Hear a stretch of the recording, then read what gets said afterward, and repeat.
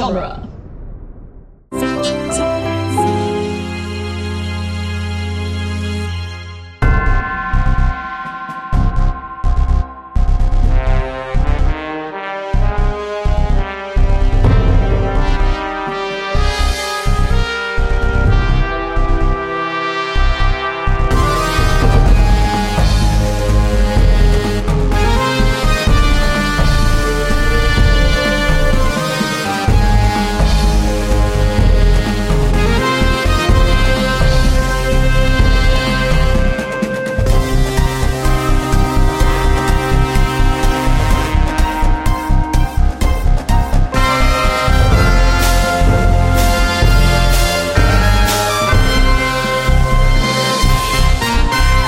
It's Franchisography, the podcast that digs deep into the entire filmographies of Hollywood's biggest film franchises. I'm Scott Corelli. I'm Nick Jimenez. Today we are continuing our mini-series on the X-Men franchise with 2009's spin-off prequel, X-Men Origins Wolverine. And we have a guest joining us to talk about bone claws, leather jackets, and the Merc without a mouth is fellow podcaster Travis Bow. Welcome to the show, Travis. Thanks for having me.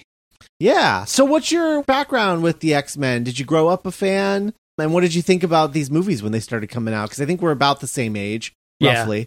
So I'm sure you were about my age and probably pumped for these movies to come out. Oh, absolutely. Yeah. My entry, like so many other kids into X-Men, was the cartoon, the 90s Fox cartoon, of course. And then the Jim Lee Skybox trading cards of X-Men is kind of what got me into trading cards, and then that led to comic books. Yeah. It all kind of blends together, like around that same time. Those trading cards had a big part of my getting into comics, and then the first movie came out. I was, of course, excited about it and saw it the night before my sister's wedding.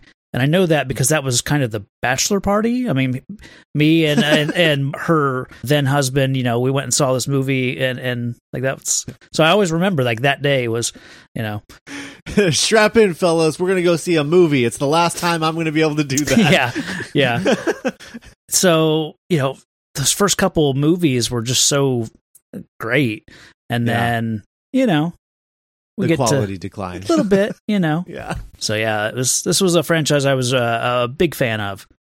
Now, you're the first person to mention those cards, and I'm realizing now you just like slam me in the head with a bunch of memories of collecting those cards. I would buy them from Blockbuster of all places.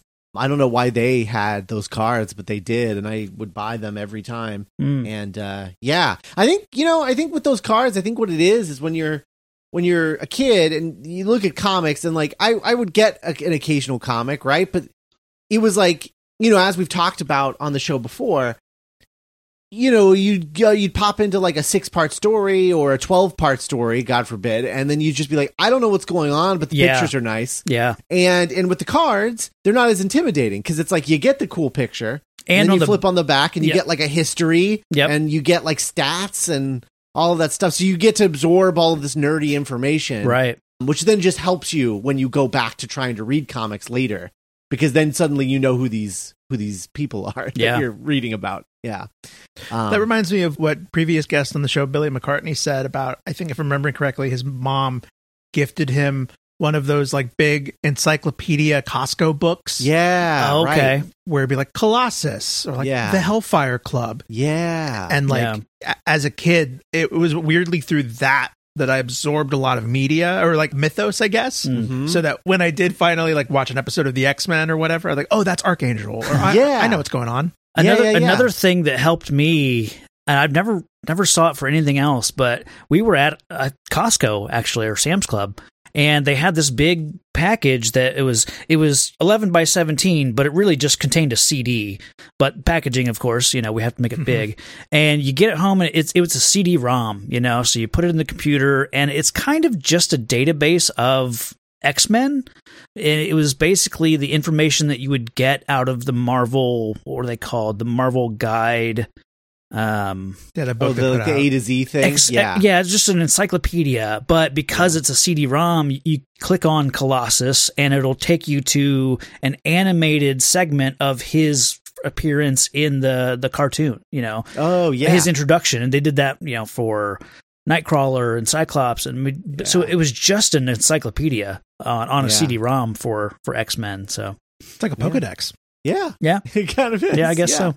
Yeah. Other thing I remember about those cards too, I remember specifically getting one pack of cards, and I didn't know what I was getting. I just got comic cards, and then I got home and I opened the pack, and it was all the female X-Men in bikinis, and it was like a swimsuit issue of like trading cards, right? And I got those taken away from me, but I was fine with it because I was like, I don't know what this. Why are they all wearing swimsuits? It's very 90s. Yeah, I was like a little kid, so I was like, I don't know what this is. I didn't mean to get this. I remember when like the Power of 10 House of X books were coming out. Yeah. When I went to my local comic book shop, you got like a pack of cards when you got the book. Oh, really? Nice. And kind of had like all the new Krakoa information on it. That's cool. I'd like that. That is cool. That's such a great series. It is. Yeah. That seems putting trading cards with extra exposition on them seems like a real Hickman thing to do. Yeah. To be honest. So Travis, when this movie came out, X-Men Origins Wolverine, do you remember the lead up to it coming out at all? And what did you think when you finally saw it? At that time, I definitely would have been very into scouring, sites like Superhero Hype and what's the other one? Ain't It Cool? Every day. I forgot about that one. Wow. Every day, just going to those sites, to scour any kind of information for Dark Knight and this stuff and Indiana Jones and just Iron Man, all that stuff coming out. So I was one of those people just there every day looking for any nugget of information. So definitely did that leading up to this. And I actually have one of my favorite friend date stories. It involves this movie. She came over, we hung out, we got high because I did that at the time. We played some Mario Kart, and then we went to see. I don't remember the order of which we saw these because Star Trek also came out. They were at least in theater at the same time. Right. So we saw either Star Trek or Wolverine. And then we went to Subway, got sandwiches, and then came back to the theater and watched the other movie. So it was just a good day of hanging out with a friend. So that's how I saw X-Men Origins Wolverine. So that's probably the chillest way you could possibly see this movie. Yeah. So I'll never forget that. And it's just always a good memory. So yeah. What about you, Nick? I saw this by myself. I remember that. But I was like riding off of the high of the previous week. It's weird that of J.J. Abrams' Star Trek movie. Yeah. Maybe I'm getting that right. Because I looked it up. Did this movie come out like May 1st? Yes. Okay, maybe I'm getting my timing wrong. I just remember being really disappointed when this came out. Yeah. I remember coming out of Last Stand and being like, that was fun. Sure. That was fun. Yeah. We had fun. Yeah. Didn't we? You had fun, right, Nick? It was a fun time. Fun stuff happened. It was fun. And even kind of like Spider-Man 3. I was like, there was some cool stuff in that. Yeah. Mm-hmm. It was flawed, but then and I was like, okay, that was rough. Yeah. And I actually hadn't revisited it until for this podcast. Yeah. Yeah, me either. This has been kind of like the feather in my cap of like, this is the worst comic book movie. Oh, okay. I don't disagree that things like Daredevil and like Elektra and Catwoman obviously are worse, but they're... No one expects those to be great. Yeah, you wanted this one to be good. Yeah. It was maybe it's not the worst, but it's the most disappointing, and it's the biggest step down. Those were all single step movies, right? Where it's like, oh, they screwed up first out the door. But this one was like, we're the fourth movie in. How did you guys screw this up so hard? Especially with it being, you're taking the most popular character. Yeah. With now this actor who is, top of his game. You can't do any wrong. And then, almost a decade into the role at this point. Right. Yeah, I guess so. Yeah. Yeah. Yeah. Yeah. There was a lot riding on this one. Yeah. I mean, at this time, 2009, I'm going to the comic book shop every week. Yeah. I have a pull list. I'm like heavy into comics, and I'm like go into the shop. I'm talking about all the movies coming out. And I remember when the leak happened. And I'm going to get deeper into the leak with this one. But there's a work print leak of this movie that comes out 2 months before the movie hits theaters. And I remember my comic book shop guy, actually, Travis, I think you know him. Okay. Or maybe you did at the time, but it was Downtown Comics in Greenwood. Yep. And I just came in one day and he was watching the work print on the TV in the shop. Okay. And was just like, look, just every person that came in, he would just be like, look at this piece of shit. There's something punk rock about that in a weird way. Yeah. I know who you're talking about. I can see him doing that. And... Yeah. Wow. And so I knew that this already had a bad reputation even before it came out. And I saw it, and it's abysmal. I mean, it's weird because at first the movie starts out and you're like, okay, like that. You got the opening credit sequence as we'll go into, and you start off and you're like, yeah, this isn't going to be so bad, and then it's just a steady trek downhill. And then by the time you get to the third of the act of the movie, you're just like, I don't even know what I'm watching anymore. What the hell is this? Well, while we're sharing like late 2000s film nerd kind of memories, I remember back when people would record Comic-Con footage on their phone and you would get that crowd reaction. Yeah. And it was almost more for that because you could barely hear what was going on the screen. Yeah. Right. I remember watching that for this movie and the crowd reactions to like, I'm going to cut your goddamn head off and like the roar. Yeah. And that got me hyped, which I think in retrospect only kind of gutted me more when I saw it. Right. I was kind of disappointed. Gutted you with adamantium claws. Sure. So this movie, the journey of this film began in 2004 when David Benioff got a 7-figure deal to write the Wolverine spinoff. At the time, he was known for Troy.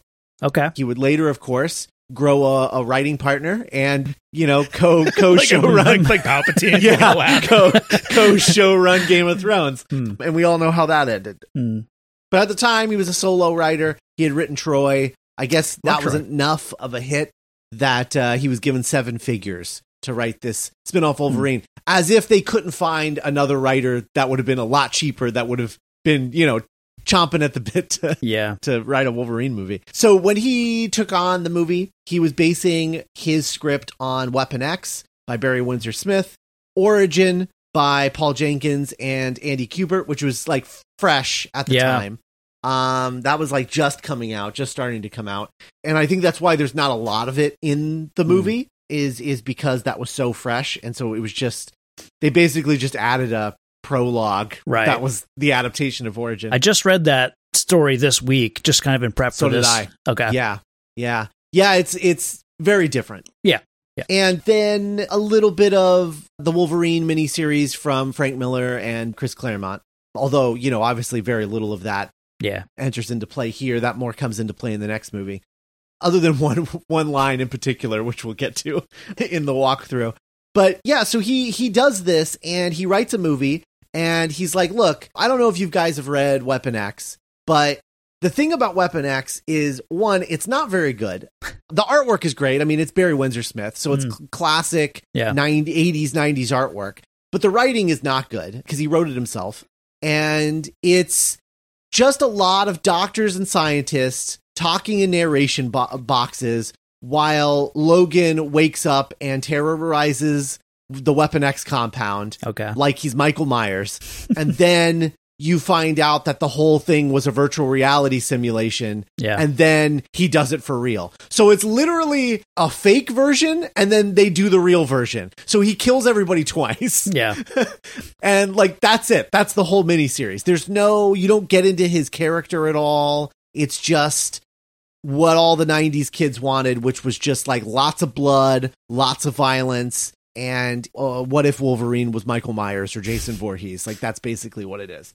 And so there's not a lot there.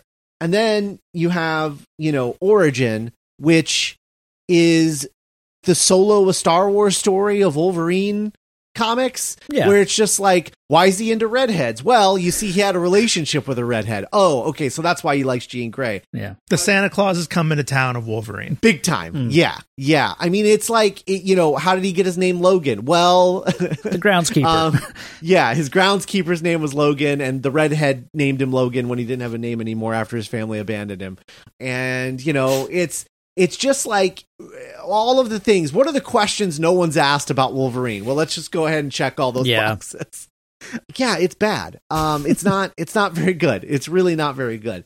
So, he writes this script, and he decides that what he wants to change this into is a conversation about PTSD. Hugh Jackman, who had just started his production company, wanted this to be a character-driven movie, more so than the other movies, as if he wasn't the protagonist of each of those already. He was like, I really want this to be focused on my character this time. Come on, guys, give me a chance. Yeah. Give me some screen time, please. Yeah. And so he wanted this to be a very character-centric movie, and talked to Benioff about that, and they decided that, well, if Wolverine's been around for a while, he would probably have been in a lot of wars, and as a result would probably have a lot of PTSD. So let's talk about that. Let's talk about PTSD and focus on that. And also, let's make the violence real. Let's make the violence really hardcore, and so that you feel it and you understand the pain that he feels as a character because of all the violence that he's caused in his life. I like violence, Mr. Jackman, as a writer. Yeah. And so that's the script that he writes, and he sends it to Fox, and Fox is basically like, what the hell is this? Rothman, good old Rothman. Tom Rothman, was not into it because he was like, no one cares about these heavy themes. They're there for a comic book movie. What are you doing? Nobody wants this. They want Weapon X. They want that comic on screen where there's no depth. It's just action and nothing else. And so they dump David Benioff, and they bring in first David Ayer is the first person to come in. So David Ayer comes in, does a rewrite, and sort of dumbs it down a little bit because that's what they wanted. And so he took out a lot of the PTSD stuff. He just sort of... Does Logan go to East LA? No, I don't think so. Okay. He should though, and that's a fish out of water story. I'd like to see Wolverine in East LA. And he changes it to something closer to a PG-13. They're still concerned about the amount of violence or the type of violence in the comic, and at this point, they're starting to go out to directors, and they're bringing in people like, first of all, Singer and Ratner, both interested in returning. Both were turned down. Rothman, mad at Singer for bailing on X3 and going to do Superman, was like, no, you're never going to work for Fox again. And Ratner made a movie that no one liked, so no. Yeah. And instead, they started going out to people like Alexandra Aja, who had done... The Hills Have Eyes? Yeah, Hills Have Eyes, and High Tension was like his big... Yeah. That was his big calling card movie at the time, the thing that put him on the map. Len Wiseman had expressed interest in coming on, but they offered the movie once again, carrying on from The Last Stand, they offered the movie once again to Zack Snyder, who turned it down to do Watchmen. Just thinking about that is really cool. I know. I kind of want to see that movie written by David Ayer. Well, I wouldn't want Zack Snyder's Watchmen for what it is, as almost like a page to page. Yeah, Wolverine is so square in Zack Snyder's sights. Oh, big time, especially this part of his story. Yeah, is big time Zack Snyder vibes. Yeah, but so he turns it down because he wants to do Watchmen instead, which, in retrospect, might have been a bad idea for his career. He kind of had to start over after Watchmen because Watchmen was kind of a bomb in terms of like how much it cost versus how much it made. Yeah, it didn't rocket him into, the next big project for sure. Yeah. Yeah. Whereas like if I look at X-Men Origins Wolverine and then I think about Army of the Dead, like I can see a lot of similarities and like vibes and things like that. So anyway, so they're looking for a director, and then they bring in a new writer, Skip Woods, who had written Swordfish, having worked with Hugh Jackman before, and most recently Hitman, which Fox thought was going to be a huge hit. Yeah. They're like, this is the guy. This is the new guy. Tom Rothman knows movies, and he knows Hitman's going to be huge, and this guy's going to be the next big guy. And so they bring in Skip Woods to do what's called the PG-13 draft. And that is, very close to the movie that we end up with. And then basically Hugh Jackman goes and sees a movie called Satsi, Tootsie. Yeah. Oh, it's called Tootsie? Tootsie. Tootsie. And TSOTSI. I remember when this was coming out, this was like a really big like festival hit. Yeah. So he goes and sees this movie, and Jackman's like, I see a lot of Logan in this movie. And so I want this guy to direct this movie. And so they end up going to Gavin Hood, who is the director of this, and bringing him on board. He's a French director. This will be his first, I think, English language film. I think he would only do one more after this before retreating back to Didn't he direct Ender's Game? Language. Yes. That's what he did after this. So just one gut punch after another. That's too bad. Yeah. So Gavin Hood comes on as the director. And then at this time, the 2007-2008 writer's strike is about to happen. And so in the weeks preceding the writer's strike, the very last minute, I'm talking last 2 weeks before the writer's strike is due to begin, they bring in James Vanderbilt and Scott Silver to do final production rewrites on this at the very last minute because the script still isn't really working. James Vanderbilt writes half of it. Scott Silver writes the other half. They like tag team it basically and do these final rewrites. And then before they are finished doing their rewrites, the writer's strike gets executed and no one can touch this script now. Oh. And so at that point, they're like, okay, I guess this is what we're shooting. And so they start shooting the movie. And Gavin Hood is making a movie that he and Jackman had agreed on, of like a movie about PTSD and a movie about violence. A character study. Yeah, character study, exactly. And dailies start coming in, and good old Tom Rothman is like, this movie sucks. It's boring. Nobody wants this. And so he sends producers down to the set, and they start getting involved. And basically backseat directing the whole thing with Gavin Hood. And it's not a good time for anybody. Everybody hates this. And unfortunately, it's a thing. My theory on what happened here is that Jackman starts this production company, right? And now he is in a leadership role. He becomes an executive producer of the movie, and he has this production company. He has power, but I don't think he's in a position where he knows what to do with it yet. And so we've seen things like actors with production companies who go see a movie and they're like, this is the guy that I want to do the next thing in my franchise. Tom Cruise does it all the time. That's what every Mission Impossible movie is, right? But the difference is that Tom Cruise is Tom Cruise and Hugh Jackman wasn't Tom Cruise at this point. He hadn't built up that power. He hadn't built up that sort of cinephile nature that Tom Cruise has. And he hadn't built up he wasn't quite now in 2021, he's almost become like an elder statesman, kind of like Tom Cruise. Like, well, that's Hugh Jackman. Right. He knows what he's doing. Right. Like, but at the time, moviegoers loved him, but he probably hadn't made all the connections behind the scenes and in and around the production level. Exactly. So when a Mission Impossible movie gets made with a director like J.J. Abrams, for example, who has never made a movie before, and he brings them in, it's going to still be J.J. Abrams' movie because Tom Cruise can go to bat for him and be like, no, this is the movie we're making. Back off my boy. I'm Tom Cruise. I'm Tom Cruise. If you want me in this movie, let him make his movie. I'm 2006 Tom Cruise. Right. This is the movie that I want to make, so leave him alone. And Hugh Jackman isn't in a position to be able to do that yet. And so you have that side of things where, Hugh Jackman doesn't have the power to have Gavin Hood's back. Then there's the added thing, which is the gross part, which is unfortunately, well, not unfortunately, but, unfortunately because of society and the grossness of Hollywood, Gavin Hood is a foreign guy who is coming over, making his first English language movie. He gets taken advantage of and just put to task by these American execs. Yeah, Hollywood's super insular. Oh, super insular. I mean, look at what happened on Green Hornet with Michel Gondry and before him, the Shaolin soccer guy. Right? Oh, yeah. Yeah. Where it's just like, this guy doesn't know what he's talking about. He's an idiot. And he's like, no, he's not idiot.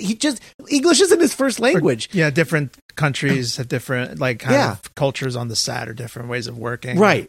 And it's not just that. It's just that, he's not going to understand you raising your English voice at him and thinking that's enough to now you should be able to understand me. I'm talking slower and yelling at you. And it's interesting looking at that narrative of each successive Wolverine movie. Jackman's able to get a little bit sharper. Yep. And he's able to be a little bit imagine 2009 Hugh Jackman saying I want this to be rated R and he curses and he's sad and depressed and all of his friends are dead. Yeah. But when we get to 2017, he's able to pull that off. Well, yeah. And I mean, part of that too is I think Tom Rothman isn't in the picture anymore. Oh, very true. Very true. But yeah, I mean, Tom Rothman, he was an asshole. I mean, there's no other way to say it. Like he's a legendary Hollywood asshole. And one of those producers who don't know what they're talking about, but thinks that they do and refuses to back down on what they believe audiences want. And ultimately... So the producers were on his ass the whole shoot? Yep, the whole shoot. And would do second unit stuff behind his back and really just took the movie away from him. And then they put together a cut, and this cut, which is a work print, ends up getting leaked. No one knows exactly how the leak happened. It was your friend. But it has my friend? You're the comic book story. Oh yeah, it was him. Yeah, he did it. But the leak happens, and it has a Rising Sun Pictures logo in it, like a watermark, which is an Australian visual effects company that worked on the movie. So we think that everybody thinks that the leak sort of came from there, but no one knows who's responsible exactly, because what happened was they tracked it down to a man named Gilberto Sanchez, who leaked the movie onto like torrent sites and everything else. But when they raided his apartment and dragged him into court and everything, he was like, I did do that, but I bought the DVD from like a Korean man on the street. Oh, wow. Like in New York. Like it's not, I don't know where he got it. Yeah, it was already out in physical copies. Wow. Like I'm the one who put it on the internet, that's true, but I'm not the one responsible. But he is the one responsible for 15 million illegal downloads of this movie before the movie hit theaters. This comes out on March 31st, 2009. This leak happens. I believe they even pushed out the movie sooner. They rushed the movie out into theaters. That sounds familiar. Yeah. It was like supposed to come out, I think, Memorial Day weekend, and they pushed it up to May 1st at the last minute after this leak happened. Because they're like, if we don't get this movie out, everyone will have seen the illegal one and we will make no money. So they pushed the movie out. And as a result of pushing the movie out, none of the visual effects are done. And so we get things like Wolverine having literally cartoon claws, like two-dimensional, like Roger Rabbit, 95 Space Jam or 96 Space Jam cartoon claws that come out of his hand. I mean, it really looks like you could open up a bin of the dip and stick these claws in the dip and they would scream as they were melting. Like that level of cartoon. But really only in like one scene, I think. Two. I would say two scenes. The bathroom scene, and then there's a scene. The Gambit scene where he's slashing the... that looks really bad too. I was actually thinking the helicopter fight. I like the helicopter fight. The helicopter fight looks okay except for his claws. His claws still look like cartoons in certain shots. And that's the thing. Basically, the work print leaks, and Tom Rothman is like, hey, it's not even the full movie. We went and did reshoots. There's 10 minutes of movie that is not in that work print that you're going to see in theaters. Oh. And then the movie came out, and it was the work print. I mean, literally, the work print without the watermark. They didn't add any extra visual. Basically, they stopped spending money on the movie at that point. Because they were just like, what's the point?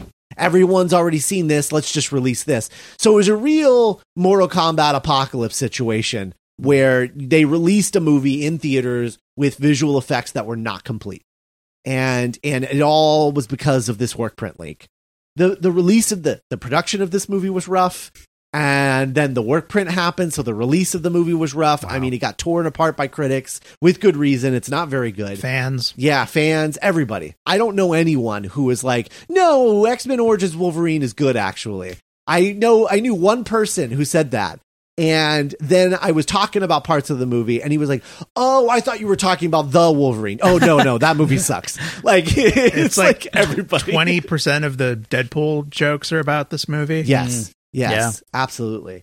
And and the Deadpool thing happened. I mean, I'll get into it when I get to Deadpool as well, but Ryan Reynolds was working on a Deadpool movie with David Goyer for like a few years. Yeah. And then Blade Trinity happened and the Deadpool thing went away. Started working on the Hannibal King movie. Right. And then that fell away. And then he was like, well, I did really want to play Deadpool and he's in this movie. So can I just play him in the movie? And Same they're like, character. Yeah, sure.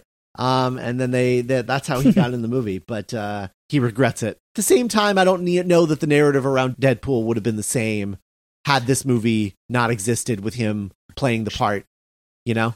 Yeah. It's like I feel like happens for a reason. Yeah, exactly. I feel like Deadpool doesn't happen if he's not in this movie first, in this like bad version of Deadpool. Right. The highlight, arguably, you know? Up until it's the low light. Yeah. Well, sure. Yeah. When it's actually him being Ryan Reynolds. Yeah, for sure.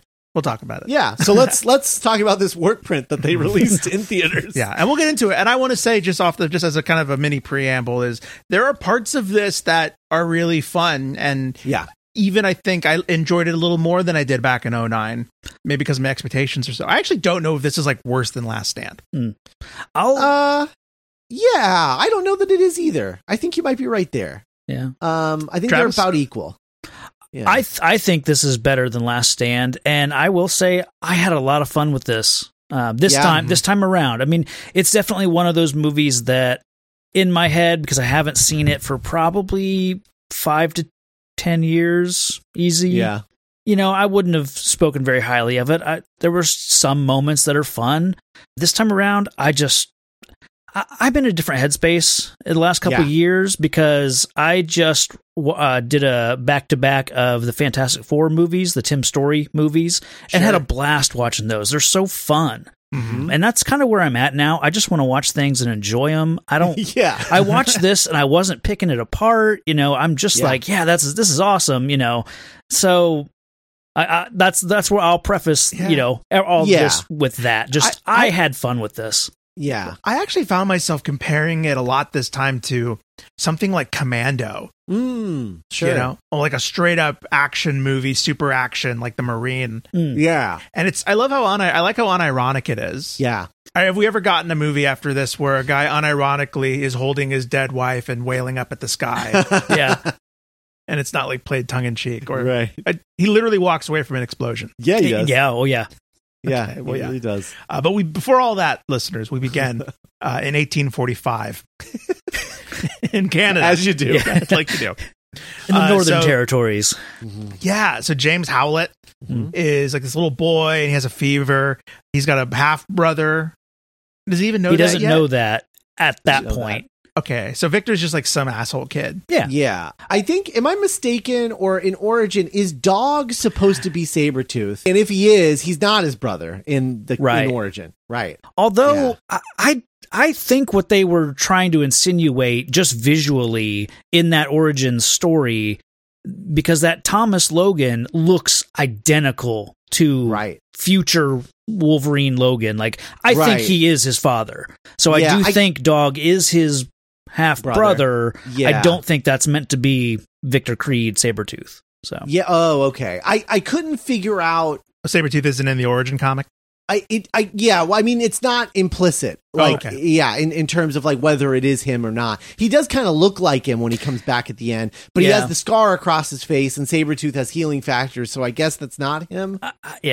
But it is unclear. But in general, I think you're right. But then at the same time, I thought, are they just trying to throw us off? Because the reveal is that he is Wolverine and not Dog. Right. Like, the idea is like, in the first issue, you're supposed to think the Dog is Wolverine. Yeah. And then the last page is the rich, like... Yeah, it can't be this sickly, fancy lad that grows up to be Logan. Yeah. Right, Then the little sick, fancy lad has like bone claws. Yeah. Right. Oh, yeah. So like I can't figure out which one it was supposed to be in terms of like what they were trying to set up. Was it a red herring, or are they trying to say that the only reason Logan, the gardener guy, is around is because this kid's his son and he's in love with the mom or something? I think that's the whole thing.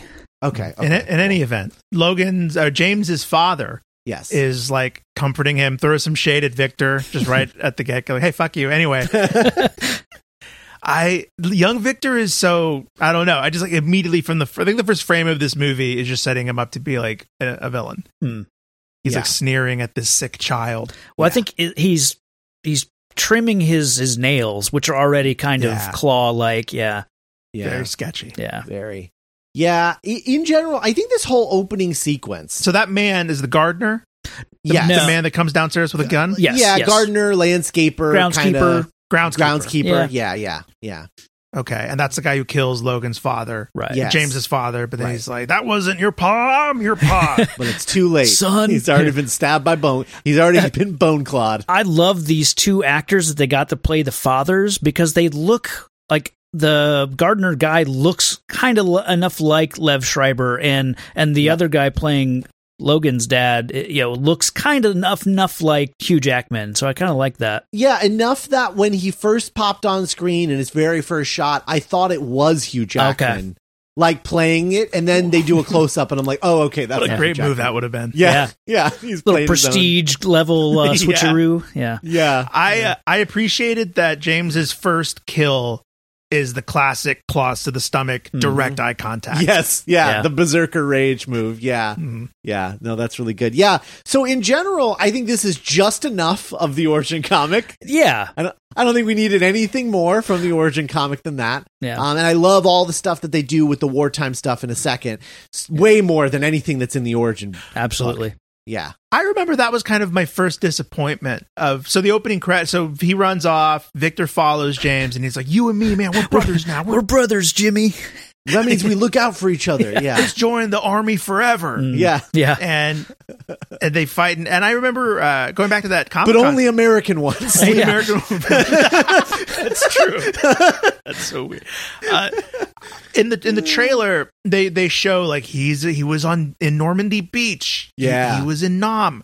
And I was really excited for like superhero Forrest Gump. Oh. Yeah. Oh, yeah. Yeah. You know, and because I thought it was just like a credit sequence, and then we were going to go back and start seeing all of it. Oh, okay. Yeah. I didn't know that it was just like a transition. That was it right there. Yeah. And so like, it all looks great, and Hugh Jackman and Liev Schreiber look really cool. I was just like, well, you're going through all of the... This was the first moment in the movie where, granted, I would have loved to have just seen like the script that Hugh Jackman liked the most, directed by Gavin Hood the way he wanted to direct it. I wish we could have seen that movie first and foremost, but this was the first moment in the movie where I'm watching it and I'm just like, I know hindsight's 20/20, but like, can you imagine if Mangold had directed all three of these? Oh man. And what this movie would be like, directed by James Mangold with his crew of writers like Michael Green and all of those guys. I was just thinking about it. I was like, it'd be so nice to have a trilogy of Mangold Wolverine movies. Because he does the Wolverine, right? Yeah, he does the Wolverine, and then he obviously does Logan. Yeah. And it just would have been really nice. Well, like, because we don't even get why they decided to join the army. I think Victor's bloodlust drives him towards killing, and probably James steers him towards military to control that. I would think. Got it. So it's kind of like, if we're brothers, I have to make sure that he doesn't kill innocent people. Yeah. So I have to always follow him. Yeah. That's very like Greek and romantic. I know. That's the thing. And I really like in this section of the movie, you have these sort of diverging things where they come in and then at the beginning, they're both going at it, right? Mm-hmm. And then you start to see with each war, Sabretooth is getting more violent and more brutal as Logan is getting more exhausted and more of just like, why are we still doing this? Yeah. And it's just like, it's really well done. Mm-hmm. Like, it's the best part of the movie, I think, is this credit sequence. I mean, it's amazing. Yeah. Yeah. Yeah. It's just like a really cool short film. It starts with, I want to say in World War II, Victor really savagely kills somebody, and there's a look from Wolverine. He's like, that could be a problem. And then the next one obviously is Vietnam, and there's some violence with a woman, and that's clearly like, okay, this needs to stop.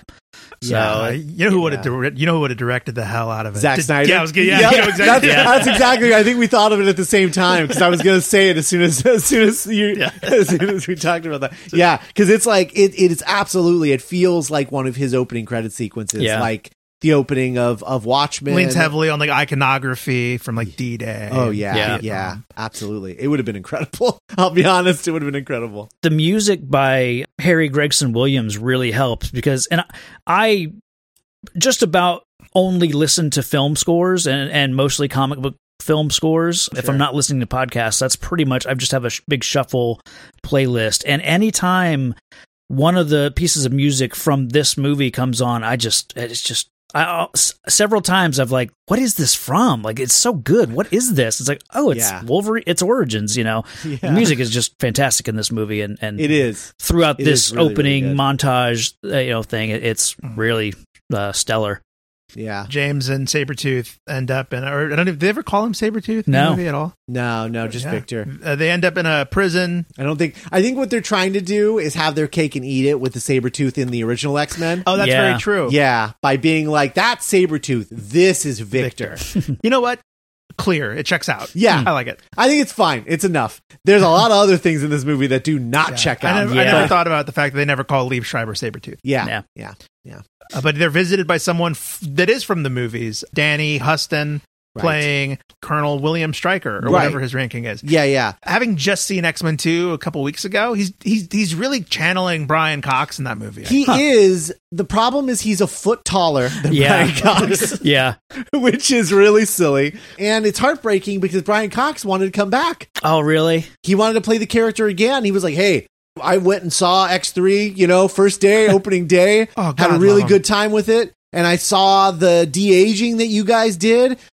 Let's do that with me and I'll come back. I'll play Stryker again. Oh, man. And Rothman was like, okay, Brian Cox. And then just saw him out the door and they hired a young guy in. That's not the young first guy in quotation marks. Yeah. No disrespect. That's terrible. I know. Brian Cox is so great. Yeah. I know. Put a little shoe polish in his hair.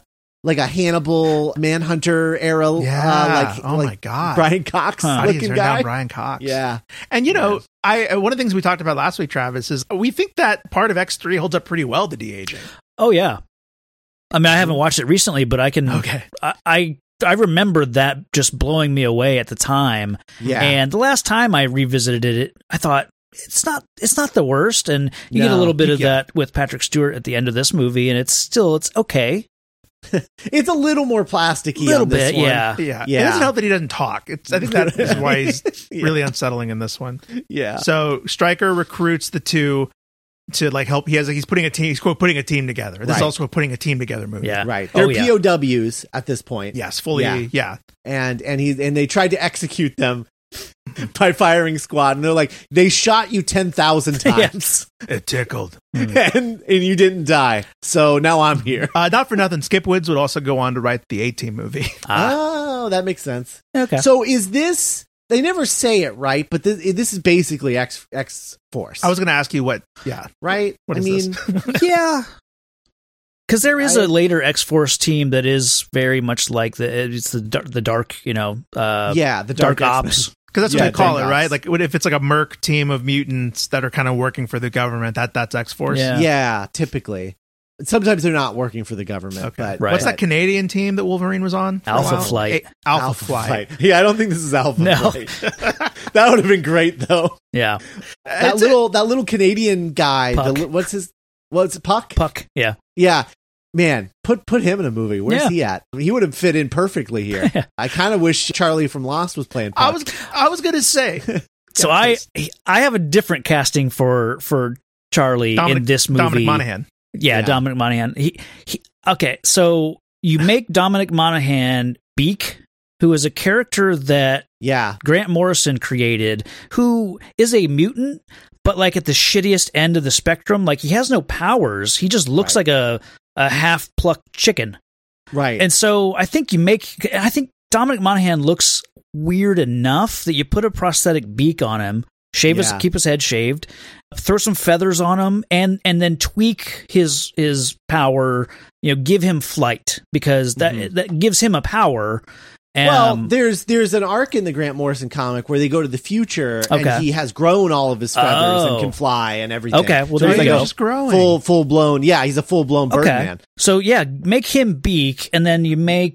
Well, hold on. I'm going to stop because I gotta tell you this because this is important. So I got news for you, Travis. he was cast as Beak. God damn it. He was cast as Beak. I knew that. Okay. Yeah, he was cast as Beak. That's why he's a freak at the circus. Yes, that's later. Yeah. Is because he was going to be Beak, and obviously you're a freak. And so and this whole like light bulb thing was like a rewrite to make it cheaper because they didn't want to pay the money for the prosthetic. Oh, God damn it. And so all of the stuff that they do with him in this movie was just a budget saving measure.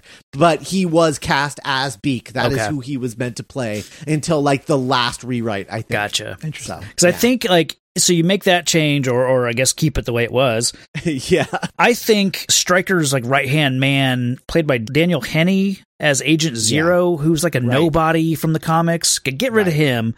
The actor's fine, but make Wade, Ryan Reynolds, Wade, make him Stryker's right-hand man who's chasing Wolverine down in the first, half, or it gets promised, to be upgraded later on in the movie. And then maybe make that Daniel Henney guy, like, give him the electricity powers, because really we see Agent Zero clear out some guns. Why not just give that to Wade? Just you don't need two people with the same powers doing, martial that would arts. be a really easy way to like cut the budget is just cut an actor's role. I mean, that's a big way to save some money. It's a fun crew. Yeah. I like their rapport and the plane. I like their chemistry. Yeah. I think Will.i.am's doing good. I think he knows what movie he's in. Yeah. I'm going to get into each and every one of these guys because in terms of how who they ended up or how they got into the movie. So first of all, let's start with Will.i.am because why not? So Will.i.am is basically interested in being an X-Men movie. So this is his like live action debut and he was interested in being in movies. He told his agent this and he was like, I really want to be in an X-Men movie and I really want to have teleportation powers. Like Nightcrawler. That's what he said. Like that's what he wanted. He was like, I want to be like Nightcrawler. And they were like, Will.i.am wants to be in an X-Men movie. All right, let's add who has teleportation powers in X-Men. Oh, well, here's a black character with a cowboy hat. Let's just do this. And so that's how he's in the movie. That's it. They just wanted to give Will.i.am a role in the movie because he wanted to be in it. Wow. Yeah. And so that really lucked out. God, what a Babe Ruth, like. Yeah. It's crazy there was a character just there that was like perfect for him to play. Yeah, I know. And the thing is, if I showed you a picture of the character, you'd be like, well, you get Will.i.am to play that character. Like, nice. I mean, it's kind of crazy, honestly. That's crazy. I like his character in this movie, and I like his teleportation powers, that it starts like from the inside out, and you get a little preview of his skeleton, and like that's really cool. Yeah. It's different than Nightcrawler, Yeah. It has a great payoff because I didn't even catch that like that's what he's doing until his death scene happens. And then you're like, oh, that's right. Yeah. And then Kevin Durand as Fred Dukes, aka the Blob. I like Kevin Durand. Oh, he's great. So here's the thing, also though, Lost. And this was really this like came out kind of recently in terms of this revelation. Originally, there were two people up for this role: Kevin Durand and David Harbour. Oh, David Harbour got turned down for the role for being too fat.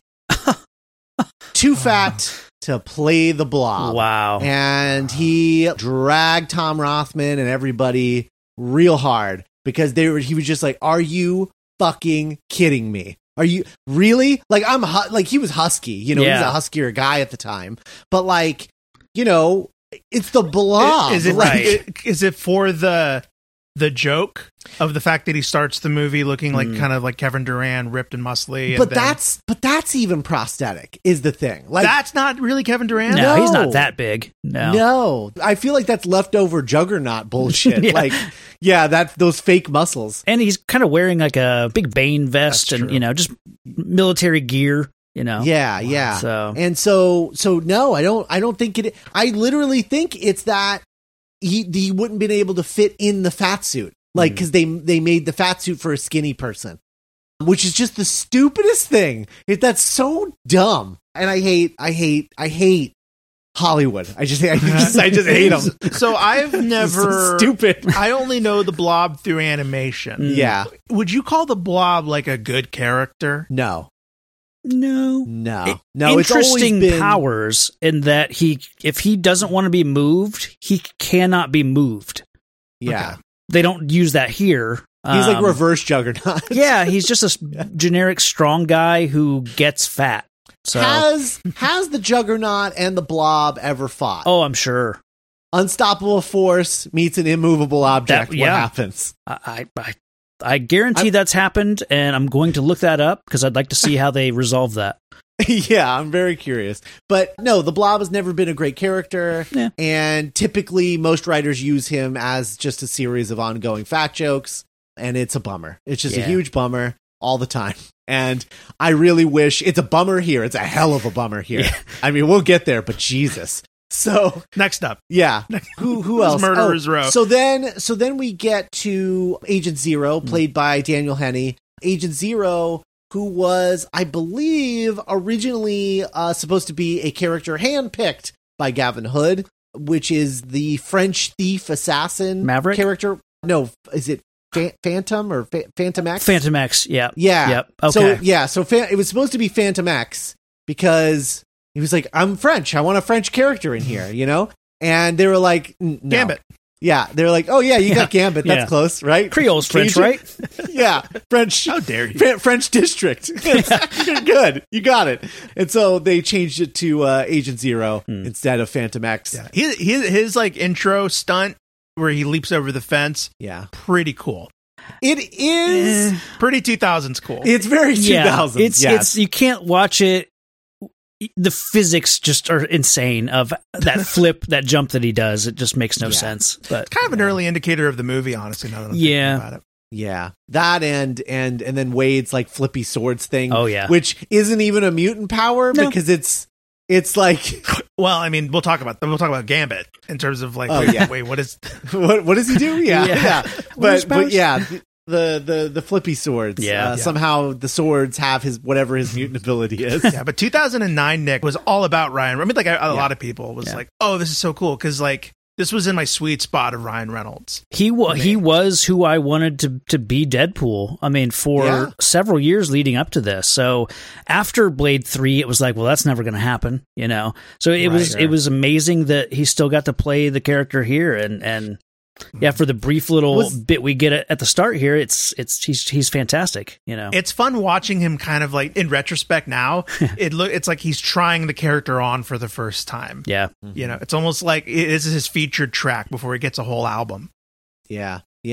Was Blade 3 the first time we saw ripped Ryan Reynolds? Yeah. Okay. Yeah, I remember that being a huge deal where it was just like. What? Because he would have been everybody. He would have been Wilder. Skinny Van Wilder, just very lanky. I think at the time. Yeah. We'll get into it after Blade wins the poll today, but you can tell when we're recording this now. I think he was the best part of Blade 3, and I thought he was like the highlight of this movie. Yeah, where it's like there's a little bit of that vulnerability when he's like, okay, people are dead. He's like not proud of it. Yeah. And then I guess the last person I should mention is, of course, Liev Schreiber, who we haven't talked about his casting yet. Ray Donovan. Yeah, Ray Donovan himself. Or carrying on from our previous miniseries, Cotton Weary. Hell yeah. And so, of course, Hugh Jackman invites Liev Schreiber to play this role after having worked with him in Kate and Leopold. He loved working with Liev Schreiber. He was like, he's just like a really professional actor. He's a great time on set.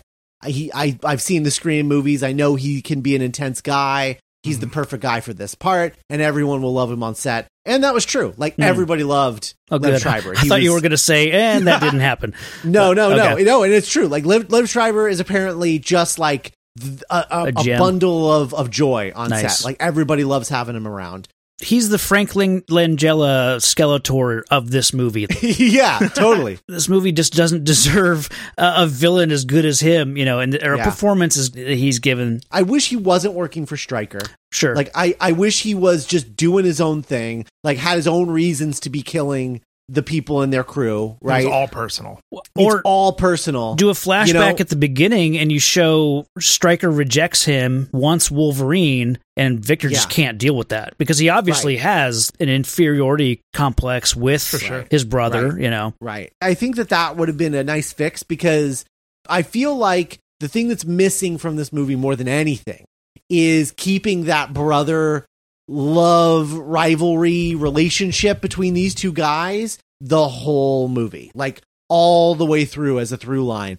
And instead we just kind of like lose it for a while and then kind of come back to it at the end, and that's kind of it. Yeah. And I wish it was more of a through line through the whole movie. But he put on 40 pounds of muscle to play this part. He was very excited to be playing a comic book character and, brought like a take on the character and just like really, really brought it, worked on, some of his dialogue and like tweaking it and things like that to fit the way that he wanted to perform the character.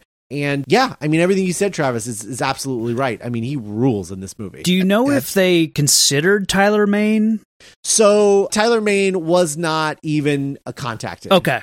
Not even once. Wow. And he's very, very salty about that. Yeah, I can see that. I mean, there's one moment I want when I was watching this movie, and it's when Sabretooth visits Bradley, Dominic Monaghan.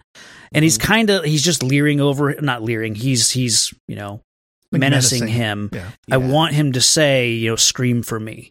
The way Sabretooth says to Storm in the first X-Men. Right. I just want that moment, just a little connection for like, okay, this sicko gets off on like, scream for me, Yeah. I mean, because then Bradley does scream for him, but, I just wanted that little line there. Connective. Yeah. Unfortunately, I'm not very familiar with Tyler Mane's personality in the ring. Right. At WWE. So I couldn't even say if he could not do this version of Victor because he was given nothing to do in the first one. Yeah. Right. Yeah. I mean, he was basically the equivalent of Bane in Batman and Robin. Mm-hmm.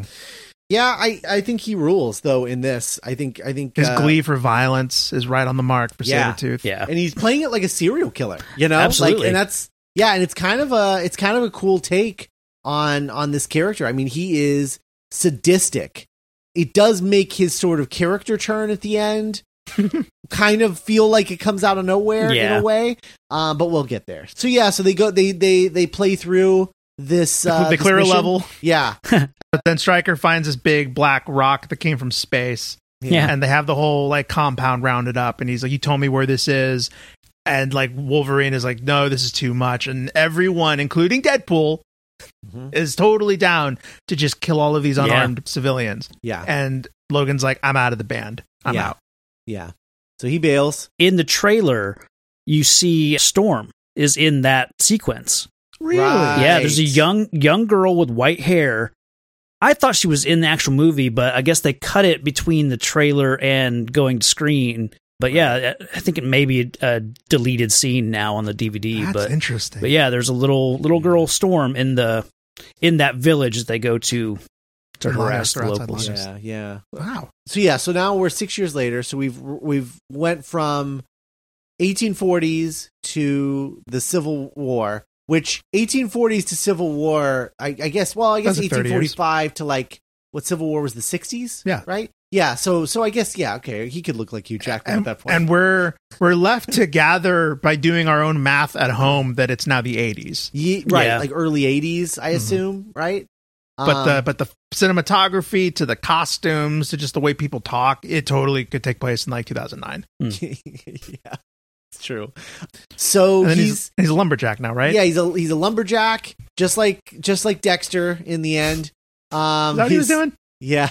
That's where he ended up at the end of the series. The new thing, I think he's a teacher. Yeah. In the new show. He's living in the Canadian Rockies, right? And he has a girlfriend now. Yes, the girlfriend is Lynn Collins playing Kayla Silverfox, the very white Lynn Collins. Why did I think her name was Laura this whole time? Playing the very Native American Kayla Silverfox. Yes. Originally, Michelle Monaghan was meant to play the role. Still not Native. Okay. Still not a Native American. Still very, very white. I guess in hindsight, it makes sense.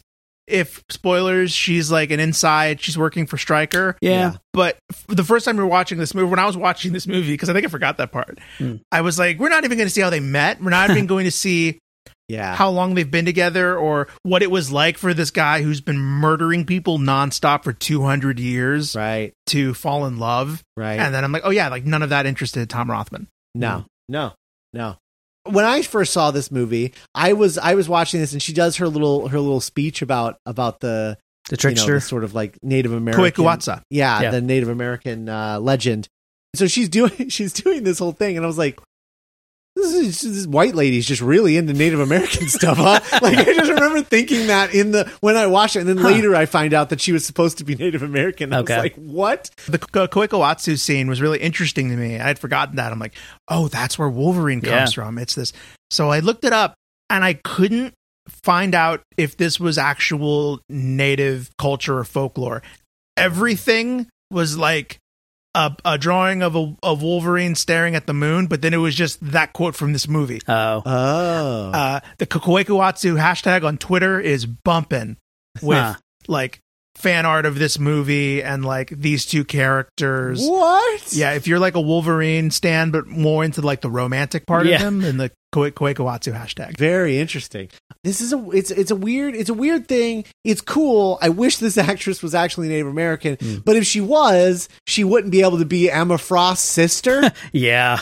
I had no defense for that. Yeah. Oh, is that 100% in the movie? Is that not in the comics at all? Like those Silver Fox and Emma Frost? No, that's nothing in the that's nothing in the comics. That was way out of left field for in this. It's like slam on the brakes at the end when it's like, that's your sister. Like, nah, that's weird. Very strange. I like that he went back to Canada. Yeah. He went home.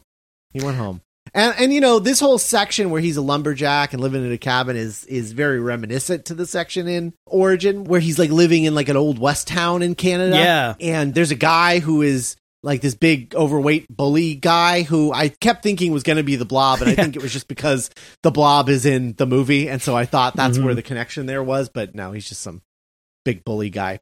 Yeah, so I assume that that's what this is kind of trying to pick up vibes from in like kind of like half-assedly adapt sort of. But anyway, can I share my Wolverine gripe?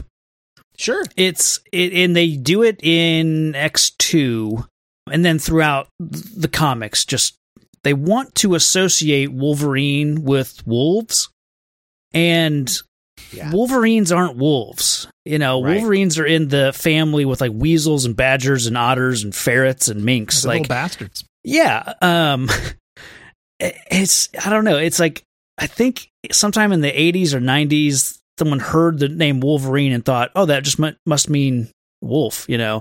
Mm-hmm. Yeah. It's like we were talking in the first movie. Nick revealed that Hugh Jackman thought Wolverine was like not a real like a jackalope. Animal. Yeah. Like a jackalope. Oh. He thought it was a mythical creature. So I think a lot of people just think that it's not real. I think it's just charming that someone from Australia could think some animals couldn't exist. Oh, yeah. Yeah.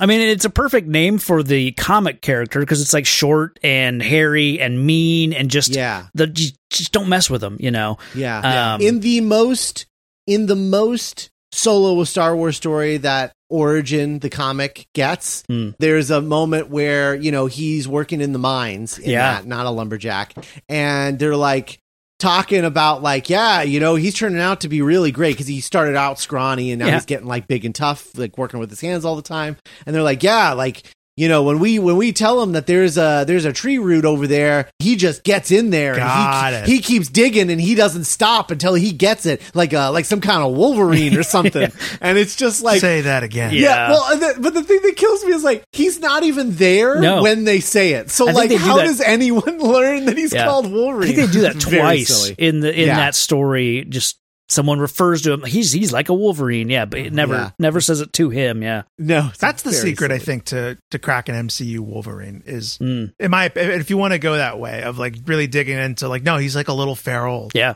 like don't mess with that guy. Daniel Radcliffe will always be my fan cast choice for MCU Wolverine. Wow, yeah, interesting because he's little. He can be hairy. He can get jacked. You know, jacked. He's great actor. Yeah, that's good. I like that. So yeah, Sabretooth murders Dominic Monaghan. God, he's super OP. He can control electricity. Yeah.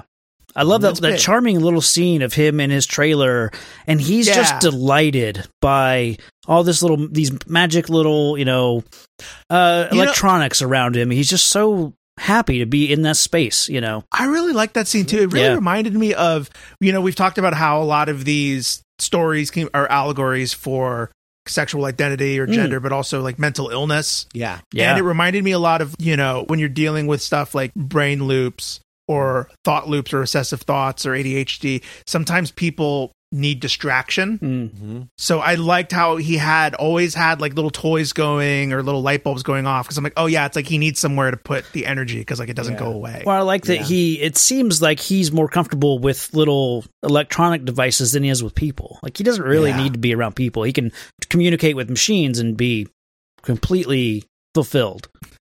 I like his little circus stand where he's just there by himself. Bored. There's no one around, bored, because like it's not a game. Like there's no way to win. Like he really it really feels like he creates a full character in like just one scene. Mm-hmm. Yeah, for sure. Back in the Rockies, Wolverine's perfect life is interrupted by the return of Stryker and Zero. Mm-hmm. And this is just straight up like Rambo 2. Yeah. Like, where'd you find me? Yeah. Never really lost think you. You could walk away that easy, James? Yeah. I love the shade that he throws at Agent Zero with, like he tells him to get back in the car, and then Logan's just like, go on. Listen to your master. I think a big missed opportunity for this movie, as far as Hugh Jackman goes, is he's kind of just the person that he is.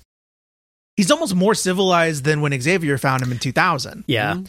And like this could have been a real opportunity to really play up the like, I was a real shit kicker before I met Rogue and Jean. I kind of wish that we just had 3 movies of him coming around to this Logan guy, and he is a decent person. And then to go back in time to this, he should be almost Victor's level of, just unhinged, raw, animalistic savageness. But yeah, they don't really do that. So it is kind of an odd. Yeah. We've seen a lot of his nobility. Yeah. Mm-hmm. Even like we're only like 20 minutes into the movie, but he's mostly been like, Victor, no. Yeah. Yeah. So so Logan turns down Stryker. Mm-hmm. He's like, look, I need help. Something's coming. I don't think if he's like, he doesn't mention Victor at all. He thinks Victor's in danger, or thinks. Right. Yeah. He's like, someone's been picking off the team. Yeah. Right. The old fighting hellfish. And then later on in the car, Silver Fox and Wolverine throws out the line. I'm the best at what I do, but what I do isn't very nice. The only thing that they pull from the Chris Claremont, Frank Miller, and it made it all the way down the line from Benioff all the way to production. It's not a great line reading. Like it's very casual. I don't know. Yeah, there's nothing behind it.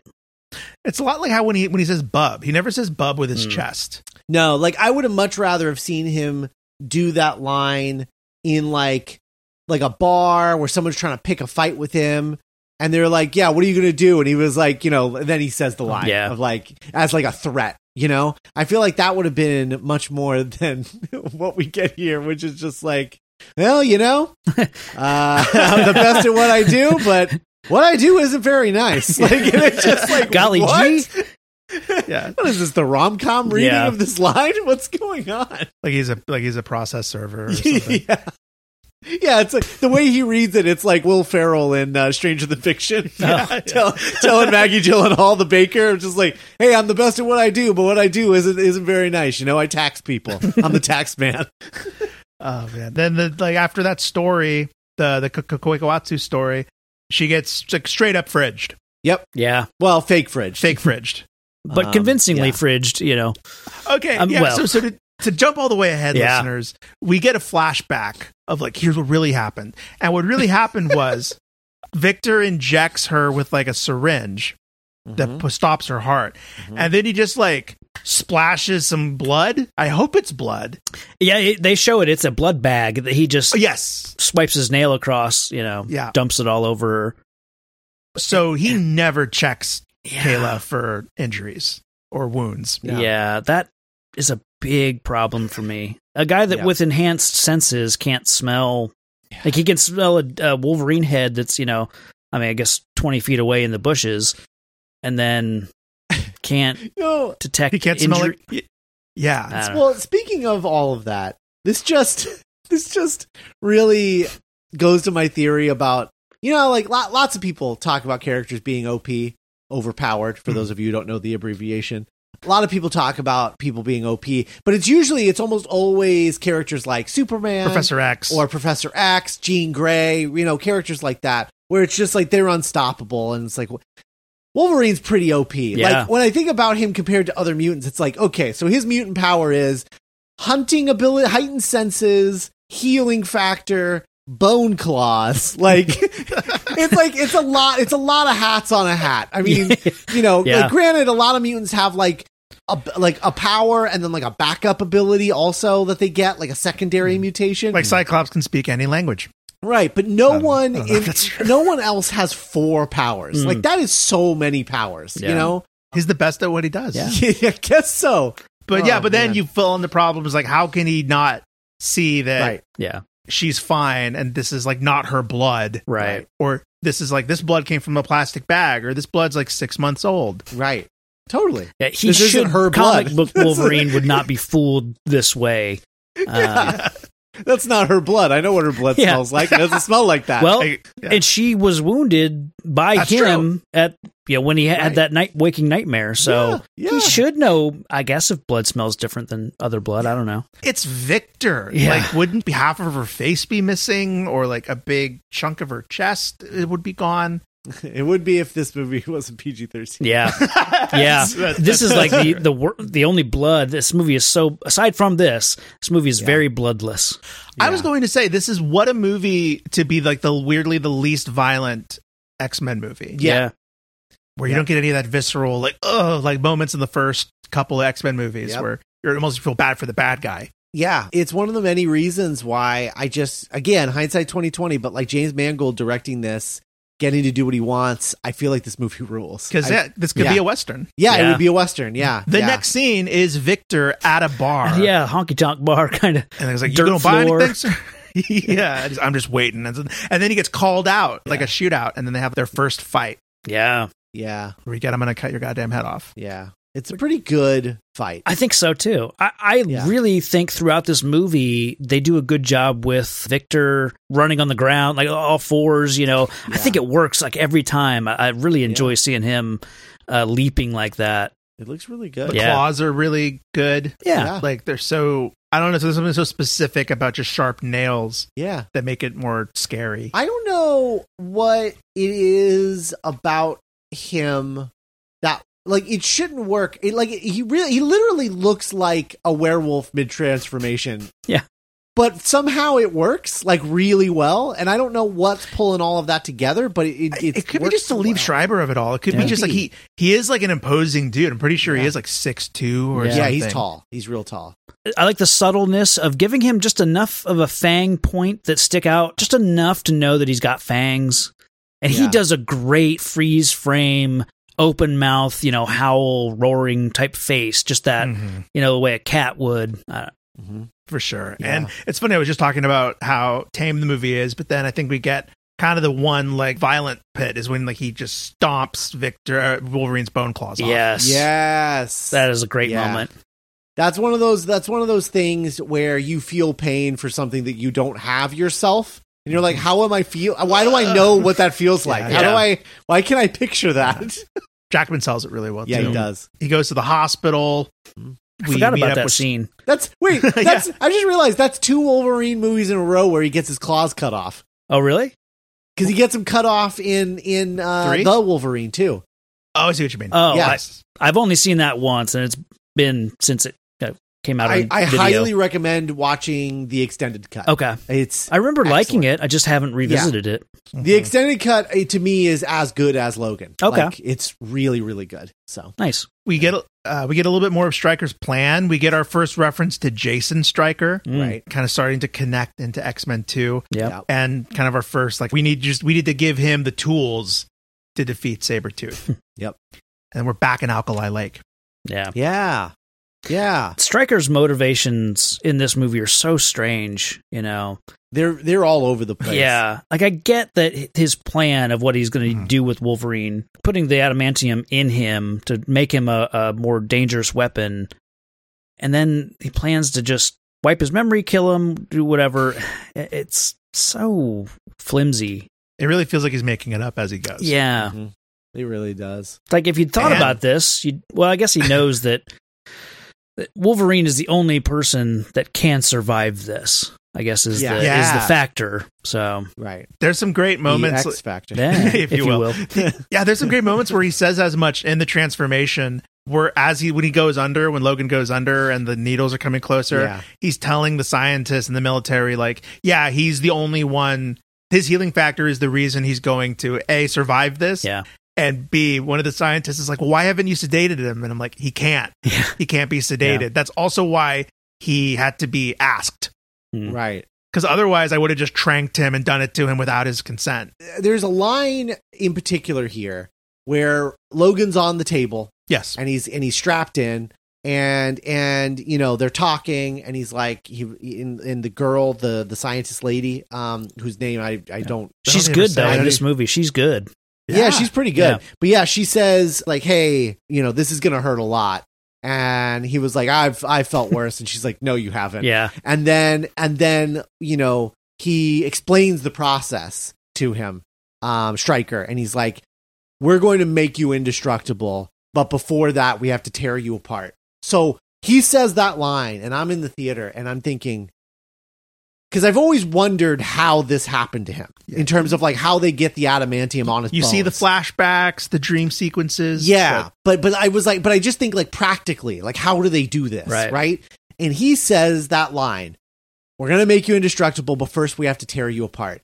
And I remember him being in a tank filled with a liquid, and I was like, is this thing going to fill with acid, turn him into a skeleton, cover it in adamantium, and then let him grow himself back? Oh, shit. That would be good. That's what I thought was going to happen. That's the Cronenberg version. Yeah, that's what I thought was going to happen. Wow. Like when he specifically says, "We have to tear you apart," and then all he does is stick him with a bunch of needles. Yeah. I'm like, that's not tearing him apart. I'm sure it's painful. Don't get me wrong. But when you say tear him apart, this is not what I'm picturing. Yeah, man, that's great. So that's where my mind went instantly. Was that like they're gonna melt all of his flesh off, cover him in adamantium, and then let him grow himself back over it. But he would be able to, Yeah, right. Exactly. Yeah. I like in the first X-Men, they get that X-ray picture of him, and it just looks like he has metal plating on some of his skeleton. Like he's not dipped in adamantium the way here. It's getting fully like coated. Yeah. It also seems like it's more than that. It almost seems like they're filling the inside of his bones with adamantium. I don't like that. Yeah. It's kind of weird. It's almost like the bones are being replaced by adamantium, like it's filling it with adamantium and then breaking the bones, and then there's adamantium bones. Yeah. The way that it's presented in the animation here, anyway. I think in the comics, that from this point on, the adamantium is poisoning him, and his healing factor is always curing him or fixing this keeping this poison at bay. So it's like, but he can still survive any injury and grow, heal and everything. And that's with a compromised healing factor. So, right. Yeah. And then we get to Logan where it starts to like break down. Yeah. It's kind of a shame. I mean, like, I don't know. This is like his Frankenstein transformation, Captain America getting the serum. Right. And I don't know, it feels like, even in 09, it felt like we've already seen it. Kinda. Because we've gotten so much, we've devoted so much time to it. He goes back to it in X2 and he looks around. So I don't know. It doesn't feel epic. Yeah. No. It really feels like they just want the payoff moment of him bursting up from the water, that savage, when he finds out he's being played, and they just kind of want that moment, and the rest of it is just kind of like going through the motions, I feel like. And having them stamping the dog tag is a weird moment. Yeah. Oh, by the way, you want these? Yeah. I think the other issue I have with it is just like it happens too fast. It always struck me when we were seeing the flashes of it in X2 that it was a long process that took a long time, and that's why when he finally gets out, he's like an animal. Yeah. But this is like it takes 30 seconds of seconds of excruciating agony. Yeah. And then he's done. It's done. It's over. And then he escapes. Yeah. He jumps off the waterfall. Right. We cut to who the hell knows where Canada. Right. And this old married couple are coming home. A kindly old couple. Yes, mom, pa, Canada. Yep. And Hugh Jackman, like naked, runs into the barn. Right. Old man comes in and goes, "Are you okay?" And he's like, "I'm cold. I'm sorry. I had a rough day." And like, so he's already not savage anymore. Right. Yeah. Yeah. So like the whole like Weapon X of it all completely just, it's just him jumping out of the water and bailing. Like that's it. Like that's the whole move. And they correct it, a retcon, whatever, however you want to say it, in Apocalypse, maybe Days of Future Past. Well, I mean, like when they run into him, the modern kids, yeah. Where he's got the headgear. I wish he had that on here, but you know. Oh, that's a good point. Yeah. So this is this movie that we're watching has a lot of issues in terms of continuity, and then they just completely wiped the slate. This is not in canon anymore. Like nothing about this movie is in canon. In terms of like the rest of the X-Men movies. I heard a great explanation for the X-Men franchise.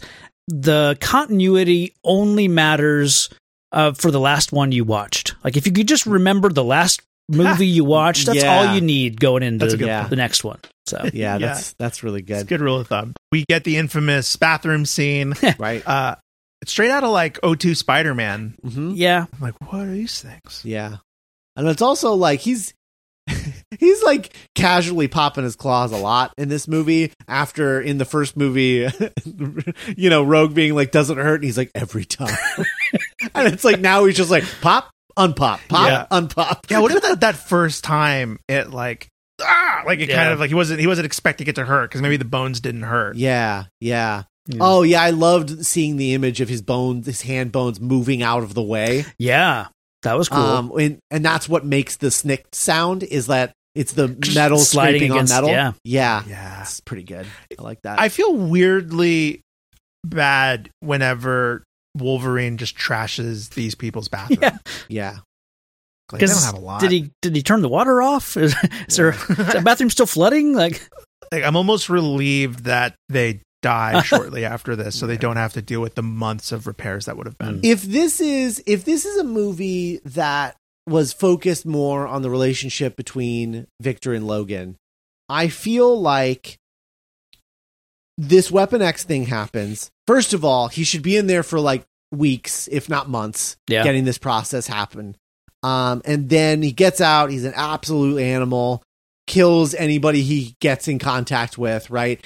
Stryker escapes, he bails, maybe you can get the stuff with the family and everything, but like everybody in Weapon X gets killed everybody in that complex gets killed by Weapon X. And then it is basically like hunting Stryker the rest of the movie, to like for revenge or whatever on like what he did to him, but also maybe like hunting Sabretooth. And like you get at the end of this, it's like a smaller thing where they both find Stryker and Sabretooth is like, let's kill him.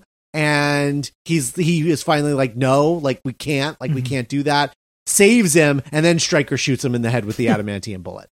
Cause right now the reason he underwent the adamantium process is like, this is the only way, Logan, that you'll be able to hunt down and kill victors with these claws. Cause he's bigger and tougher than you. You're the runt. You're the runt. Yeah. And even though you're both like 6'2", 6'3".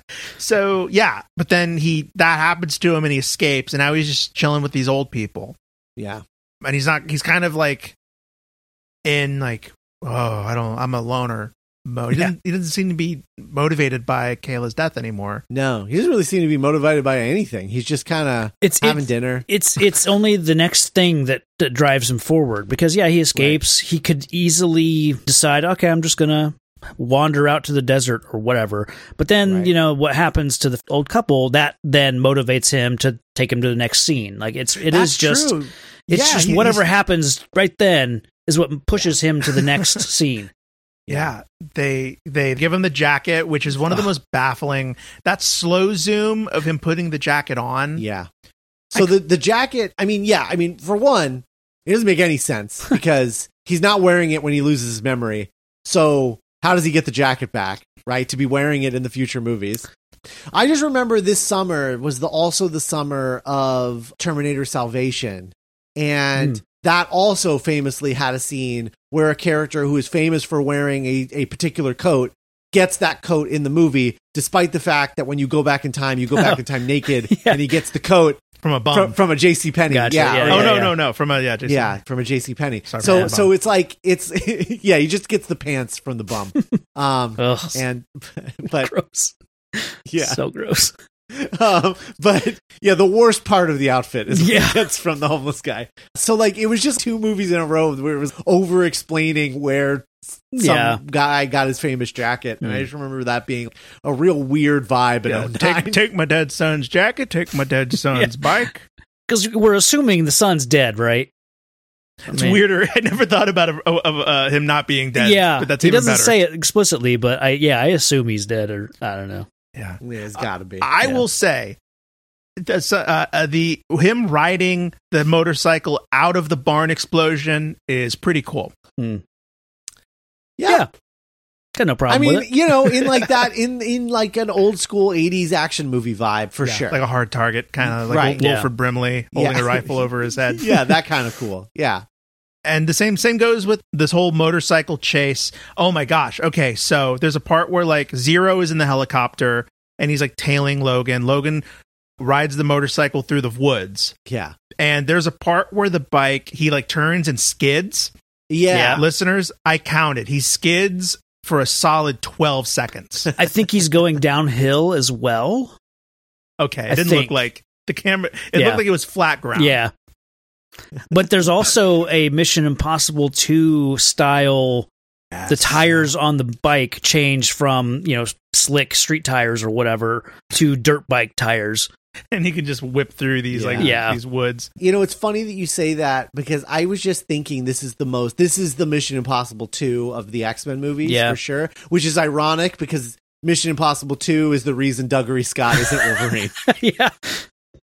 It all came full circle. Oh man! Either way, the universe would have had him on a motorcycle switching tires. Wow. Yeah. And like you said, like both of you said earlier, physics of it are very video gamey, very 2000s. Yeah. There's a really bad sequence when Agent Zero is on because he's on the hill. He takes his sniper shot and then runs and leaps into the helicopter, and looks really bad. That being said, him leaping up into the air, clawing into the roof of the helicopter and crashing it with him on it is kind of one of the rare, this dude's nuts. This guy doesn't care. He has a death wish moments. Yeah, for sure. And then we get an unironic walking away from an explosion. He gets his claws out and he like sparks the ground. Yeah, sparks him on the ground, kind of trail of gasoline or whatever. And Zero explodes. And the next scene, and I wanted to ask both of you if this irks you like it did me.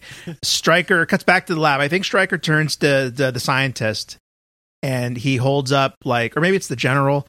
He reveals the gun with adamantium bullets. Right. Yeah. It was like the scientist, and he's like, it's like a lab assistant guy that you only see in this scene, and it's not the lady that was talking to Logan, but got it. So my thing is, Zero's power was guns. Yeah. You couldn't give him that. You couldn't tell him like, "Hey, we're developing," because they were in the velvet case and everything. Yeah. Huh. Yeah, well, I think the thing that struck me as really funny in this scene and why I didn't think about that, because I think you're absolutely right, Nick, but also the thing that struck me was just like, they were like, here it is. It's a gun with adamantium bullets. It's the only thing that can kill him. And I was just like, what is he, a werewolf? Like, it's just the way that they're presenting it, like the only way you can kill a Wolverine is with adamantium bullets. Yeah, I think that goes to they want to equate him with a wolf, and you're probably right. Yeah, wow. Yeah, and right after that, we go to a high school somewhere in America, being attended by one Scott Summers of indeterminate age. Yeah, I dig this little inclusion in the movie. I like it.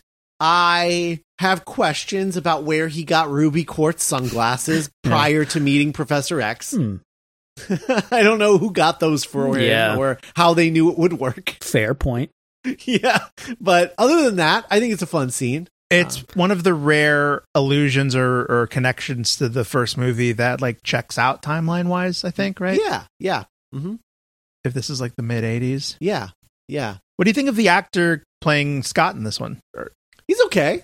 I think he's pretty good. He does a lot with little, I think.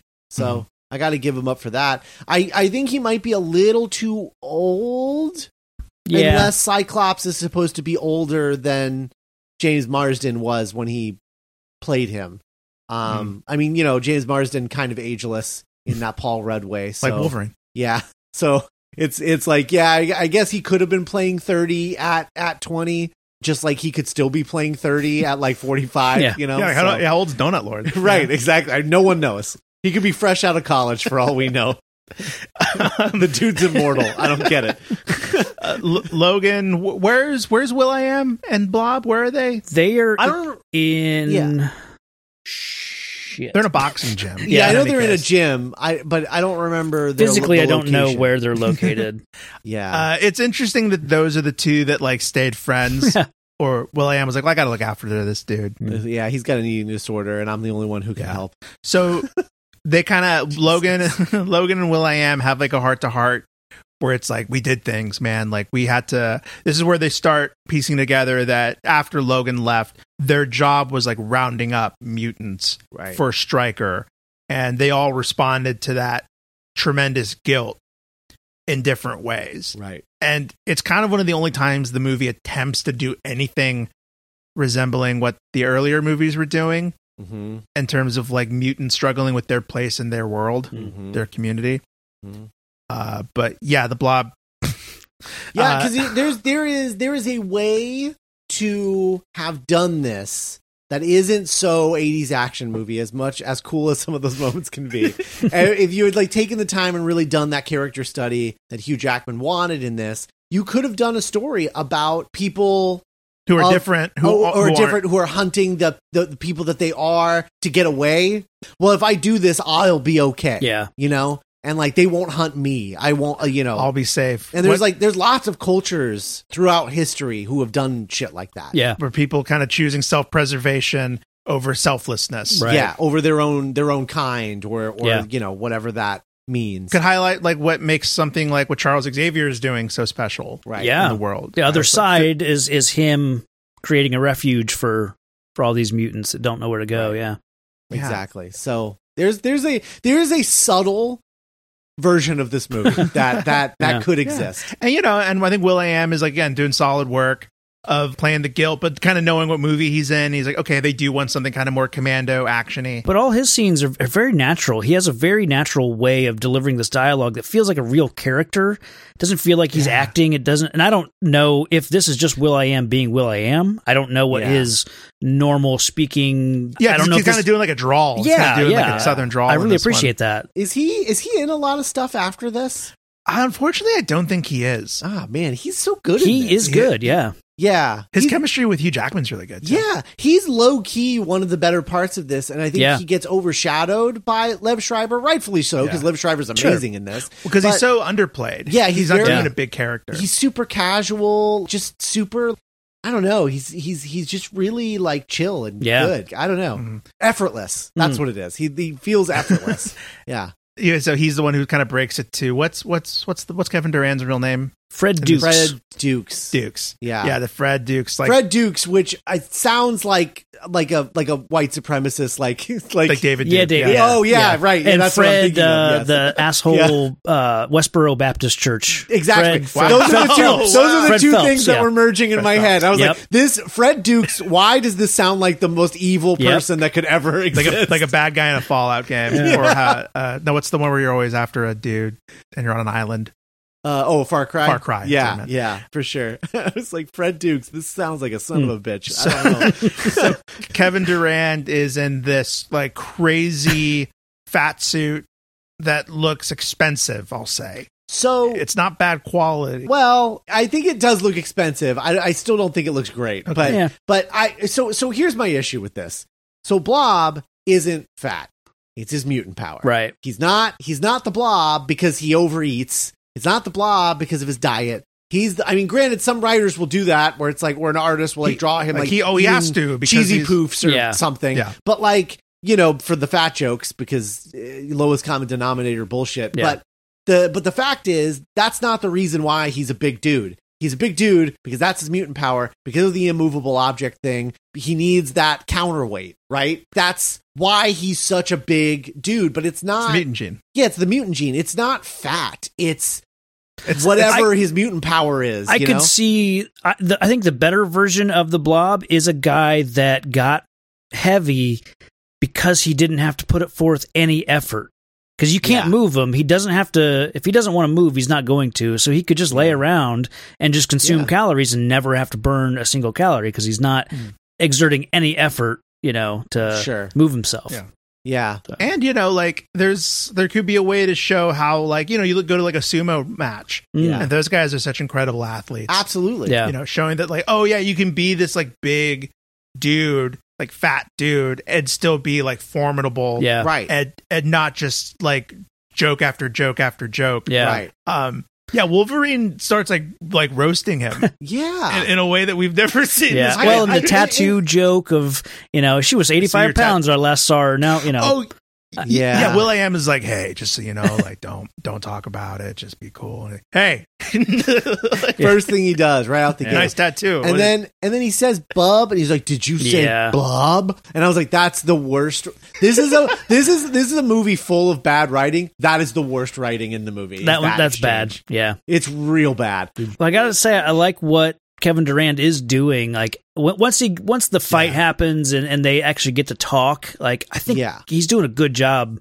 Just the heart to heart of what the island is all about and the guild he has. Yeah. I just wish that the fat suit wasn't designed for comedy, to look gross, to be like something out of Nutty Professor. I wish it was meant to make him look formidable, where it's it's not like a joke that he's this big. It's as soon as you see him, you're like, Jesus Christ! Yeah. Wolverine can't do Wolverine stuff to this guy. Yeah, right. It should be an instant. Oh, this is going to be funny, or whatever you think that this is going to be, and then you see him, and you're like, what? Oh my God! It's kind of like a fat bastard type effect. Yeah. Yes. Fat bastard is a perfect. Yes. Yeah. And it's perfect. And the decision to, like you said, Scott, the decision to make the weight gain him. Yeah. Right. But then to have him look ridiculous. Yes. Wearing clothes that are too small. Yeah. It feels like an Austin Powers movie. Yes. Yeah. And it really does feel like he should be chasing Wolverine around saying get in my belly. That it's that level of it's interesting how far away we've gotten from the first movie, where they were so obsessed with grounding all of these characters in reality. Yep Absolutely. This is just, there's good stuff in this. I don't blame Kevin Durand. I just blame everyone involved in deciding that this should be a comedic beat. Yeah. From scripting to Gavin Hood to the producers, I think everyone involved made a huge mistake. Sabretooth visits Scott in high school. Scott in Alan Grant cosplay. Oh wow, yeah. He looks, when he's on the chase, he looks a lot like Sam Neill in Jurassic Park. Yeah, he does. The optic blast going through the high school roof looks kind of cool. Mm-hmm. Oh, what do you think? It always bugs me when they don't know what the difference in concussive blasts and lasers are in relation to Scott Summers. He doesn't have laser beams. Yeah, this movie's oops all heat vision. Yeah. Like that, everything in this is it's turning things hot. And it's no, it doesn't. It doesn't do that. And in the making of for the first X-Men movie, there was interviews with special effects artists who were like, "Yeah, no, it's a concussive blast," and we took a lot of care to be like, "No, it wouldn't melt the outlining of a roof or a building. It would just burst it through." And it's seeing how none of that care was brought over to this one. Right. It's just indicative of a lot of stuff. Yeah. really the best is. description of his powers I remember, and I think it's on the back of one of those trading cards. It says that his powers work like he could punch a hole in a mountain. So it kind of describes like it is just it's a force, not a laser. So Right. Yeah. We cut back to Stryker and we find out that this is kind of like when we see that Logan's like choice was really more of an illusion. Mm-hmm. That this was orchestrated. He didn't like quote ask for this the way that he kind of thinks that he did right now. Right. But Blob gives him the whereabouts to someone who was part of this island that they went to that where mutants are being experimented on. Mm-hmm. Only one mutant has escaped, and his name is Remy LeBeau. And he's hiding out in the Bourbon District of New Orleans, Louisiana. And that's where Logan goes to meet Taylor Kitsch, our second John Carter of Mars alum. Yeah. In this movie. Oh, right. Yeah. After Lynn Collins. So Gambit had been almost in a few of these. Fan favorite X-Man. Yeah. So I don't know if you guys remember this at the time, but Taylor Kitsch was not the first choice for this character. They wanted homeboy from Lost. Yeah, Josh Holloway. Oh. Yeah, Josh Holloway. Wow. And Josh Holloway was like, hell yeah, I'm going to play Gambit. Let's do this. Read the script, is like, never mind. No, thank you. And then backed out. Yeah. And then they had to get Taylor Kitsch last minute, which is why Taylor Kitsch's accent is so bad. He was cast like a week before shooting. I mean, he had zero time to prepare. And so he has, I can't even really describe what his accent is, but it's much more of a Texas accent than it is anything. It's not even really a Southern accent. It's certainly not a Cajun accent. It's like a Texas accent saying things that a Cajun person would say. Okay, yeah. It's very strange. Do you think Dominic Monaghan was like, oh, Josh, you know, I'm not doing Wolverine Oranges anymore, mate? Nah, man, the script's fucking terrible. Oh no. Yeah, probably. Yeah. I would imagine so. But it's it's a real bummer because Gambit is such a fun, colorful character, and he just seems very like not the cool Birds of Prey, like UPN Birds of Prey. Right. Yes, you know, right. Yeah, definitely. So Will.i.am and Wolverine, they go to, I love saying that, they go to the bar and Will.i.am sees Remy Gambit do like card levitating. Yeah. And he was like, cool trick. And I'm like, that's not what he does, right? Right. The cards are incidental, right? Right. Yeah. No, it's the best use of his powers in this movie is when he flips in the air and then hits the ground with his staff, and then the concussive blast comes out from that. That's what he does. That's much more closer to what he does because he can exchange energy from like one object to another. Right? I think they call his powers pyrokinesis, I think. And so I think if someone got that tidbit of information who was writing this and thought, well, kinesis means it can move stuff, right? You know, so I think that's probably how he ends up being able to, manipulate the cards that way, I guess. But, it works. And look at any cover with Gambit on it, and he's got a halo of cards around him. That's very true. Yeah. Somebody hears pyrokinesis and they're like, oh, okay, telekinesis and pyro, like control fire. Yeah. That's what it is, right? And then quam retracted. Well, I mean, yeah, but you're not, it's not correct. Yeah, no, that's not what his powers are. Yeah. But there is precedence. Yeah. That's what we're saying. Sure. Their scene is just like a not great YouTube fan film. Yeah. I think this chunk of the movie shouldn't be here. I think when Logan finds out about the island, it should kind of cut to him getting to the island. I don't think we need this added, now we got to go collect Remy LeBeau. That's just another step that is completely unnecessary in this movie. But so their fight, Gambit and Wolverine go out into the hallway, or an alleyway, I should say. And they kind of get into it, but then Sabretooth interrupts it. Yeah. Don't you hate when a fight gets interrupted by a fight? And then Gambit interrupts their fight. Yep. Because Logan's about to kill Victor, and then he does the cool. He's kind of like a Final Fantasy character in this one. He kind of is, yeah. Like aesthetically and But then they decide to team. We do get like the crazy ladder thing that we talked about. Yeah. I think that's the low point of this movie is him destroying that fire escape because it looks so bad. It's like Space Jam. I also really hate. I mean, I'm glad that we didn't get like a screen accurate Gambit, and this is who it was. This is what it was. But at the same time, it does really frustrate me that he has a black leather coat instead of like a brown trench coat. It really bothers me. It really, really does. It's just like the most egregious. Like, what do you expect? Yellow spandex kind of move. Yeah. To be honest, like when you said Len Wiseman earlier, like that made a lot of sense. Yeah. Yeah. We cut back to Stryker. We're introduced to Weapon 11. Just kind of. Well, and you see his son right before that. You get the defrost the glass, and his son's there, just hammering that home. Is this where he murders the general? Does that happen yet? After explaining what the Deadpool is, he's called. Yeah, Weapon 11 is all of the powers. Yeah. Like Sabretooth has been taking the blood of every X-Force person that he's been killing, and he's calling it the Deadpool, the mutant killer. Yeah. And he uses my favorite line from Blade, you know, that he's got all of their strengths and none of their weaknesses. Yeah. I love that quote. I love that line. It's one of my favorite lines from any movie. You know, it's very... Anytime it shows up. It's just the worst thing that they could have done is have this be Deadpool. I mean, why did it need to be Deadpool? Why couldn't it be... Just make Weapon 11 and just have that be a thing. Like, I don't know. Oh, whatever. Is Deadpool not part of the Weapon X program? No, he is. He is, but like, this isn't what happens to him. You know what I mean? Like, what happens to him is what we see in Deadpool, in the movie Deadpool. Oh, okay. I'm going to disagree with you.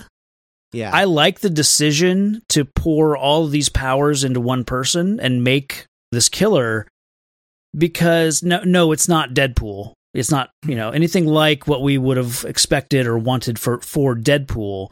But in this movie, it makes sense to give him the eye blasts. Just to be clear, I didn't say I had an issue with that. Well, my issue is that it's Deadpool. Okay. The forced explanation of like, this is Deadpool in this universe is stupid. Why? It could just be a random Weapon X program thing. This almost feels a lot like Street Fighter, the movie, where like, standalone, taking away all of the X-Men of it, which is stupid because it's a prequel.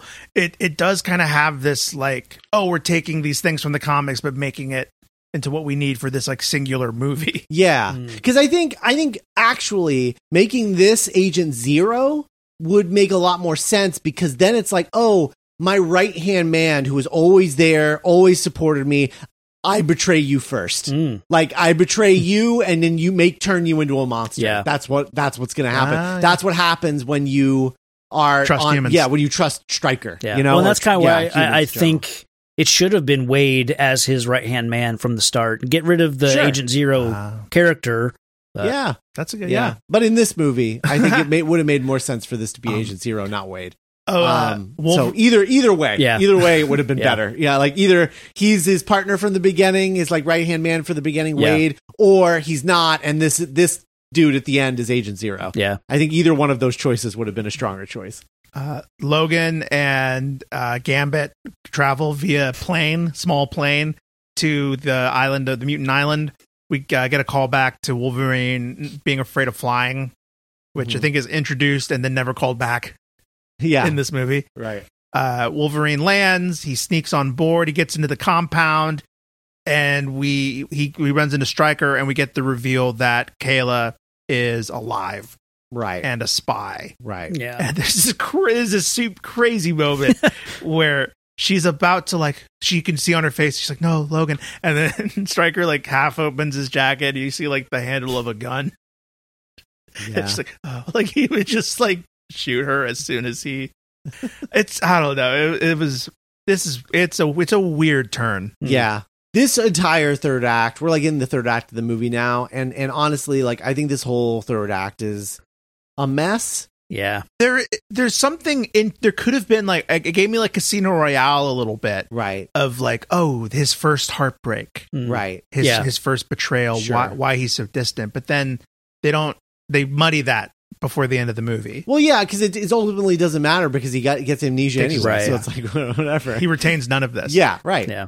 And I think ultimately that's the problem with this movie. Like, he should have gotten amnesia at the beginning. And then this is like the first few, like the first few weeks of him like trying to figure out who and what he is. Oh, here you go. He wants to leave the X-Force at the beginning. Mm-hmm. He's walking away and maybe he says, Wade, and he just gets shot in the back of the head. He drops like and then you cut to 60 years later maybe, or some reason that they need to come back to him, and get him back involved to hunt down Victor or whatever. Yeah. But yeah, the whole adamantium bullet thing is just the stupidest thing I've ever heard. I mean, it's just it's so idiotic. Like plot bullets. Yeah. And they're like, yeah, this will kill him. And it's like, no, it won't. It'll just like not heal properly. Yeah. Like that's it. That's all that it's going to do. His brain will heal around a bullet and he'll probably be weird. Yeah. I don't know. We get round 2, Victor and Logan, and it's another solid fight. Yeah. Mm-hmm. They're both in fine form.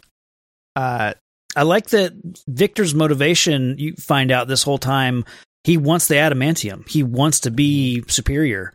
Like that's it, But it enrages him to be told that you wouldn't survive the process. You're not as, strong. Yeah. Yeah. I like that aspect. For sure. Yeah. He gets the opportunity to kill Victor, but he can't do it. Yeah. Mm-hmm. And I don't like that it feels like it's more because Kayla is like, don't do it, Logan. Don't be. And then that's why it should be because that's his brother. Right. I wish they would have done the visual that we've seen in the comics where he does kind of the uppercut with 2 blades on either side of his head. And I think in the comics even, he does kill Sabretooth at one point. Not death doesn't matter in comics. He doesn't pop the middle claw, and Sabretooth taunts him and says, you can't do it. And then he does. He does kill Sabretooth in that moment anyways. Here, I think you could at least do the 2 claws on the side, and then maybe he backs off and doesn't do it. But speaking of middle claw, has he done that yet? He did it to Agent Zero. That's what a weird, because that's now it's just like something that he does a lot. No, because he had the metal ones at that point. Oh, he does it to Gambit before he jumps out of the plane. I think that's something what like that. Yeah. Okay. Yeah. Wolverine does what he does best: saves a bunch of kids. Yep. And we get what I think is the funniest explanation of like, how are we going to explain that Cyclops meets Wolverine but doesn't know who Wolverine is? And it's like, oh, we're just going to blindfold him. Yeah. Like, we'll just blindfold him the whole time. It's so funny. I don't know. No, for sure. No, it's like, we meet Emma Frost. Yep. Not named. Not named. Very true. Not a bad. I think the actress playing Emma is doing pretty good. Yeah, Again, I think she's better than January Jones, which we'll get in the next movie. Yeah. And that's the first of like, wait, that doesn't make any sense. No, of like January Jones in the 60s, this little girl in the 80s. Yeah, what? That was again, and it's not this movie's fault. No, that's bad decision making on your next crew, but. Right. The effect of her diamonds is real bad because it looks like her skin is covered in small diamonds instead of her skin turning into diamond. And it's a little thing, and I don't remember how the effect looks in First Class. So, we'll talk. I think they have. You know what? I was going to say they had more time, but I don't think that's true. Oh, okay. And I got kind of a geeky kick out of seeing young Emma and young Cyclops teaming up. Yeah. Mm-hmm. Yep. Me too. That was cool. Me too. Yeah. We get the reveal, the Weapon 11 reveal.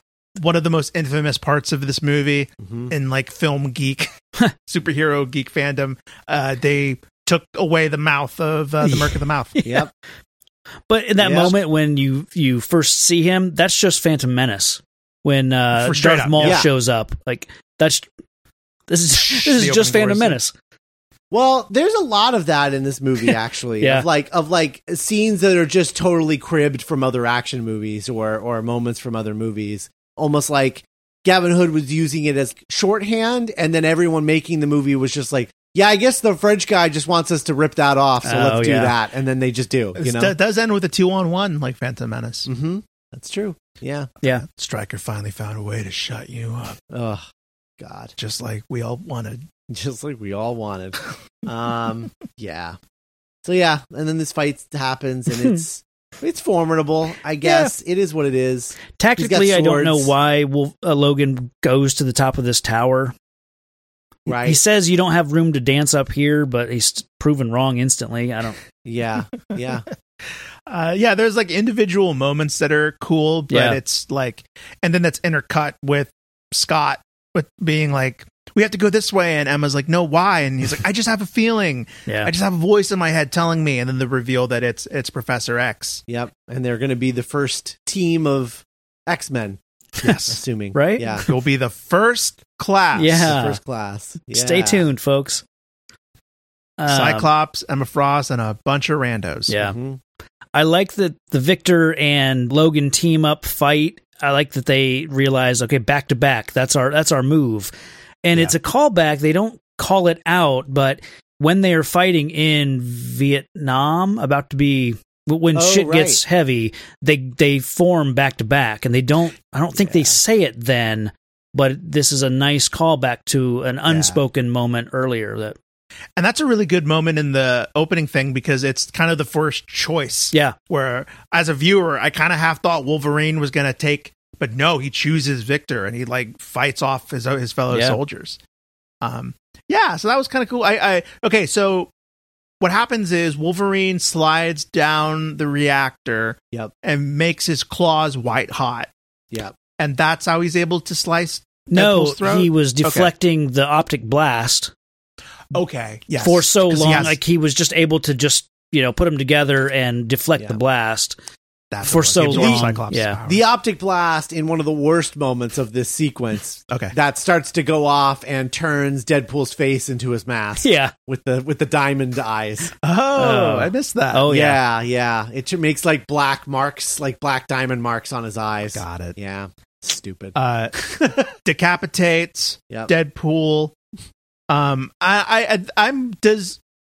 Here's my question. Okay, so Silver Sable is shot. Silver Fox. Okay. Silver Sable. That's a Spider-Man character. Okay, cool.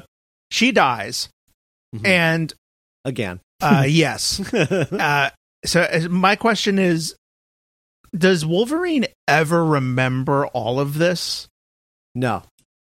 Okay. Like when he dies in Logan, he's like, Kayla. No, I don't think so. I don't think he remembers any of it. Yeah. That's my other problem with it is like I think it's more interesting if we know that he and Kayla had a relationship, but then he loses his memory, and then when he's reunited with Kayla later and she's like a traitor, it's like he knows her because of the new memories, but like not, so that it means something later on. Because the problem is this whole movie doesn't matter. Right. Because he gets shot in the head with an adamantium bullet, loses memories in the last 3 minutes of the movie. Yeah.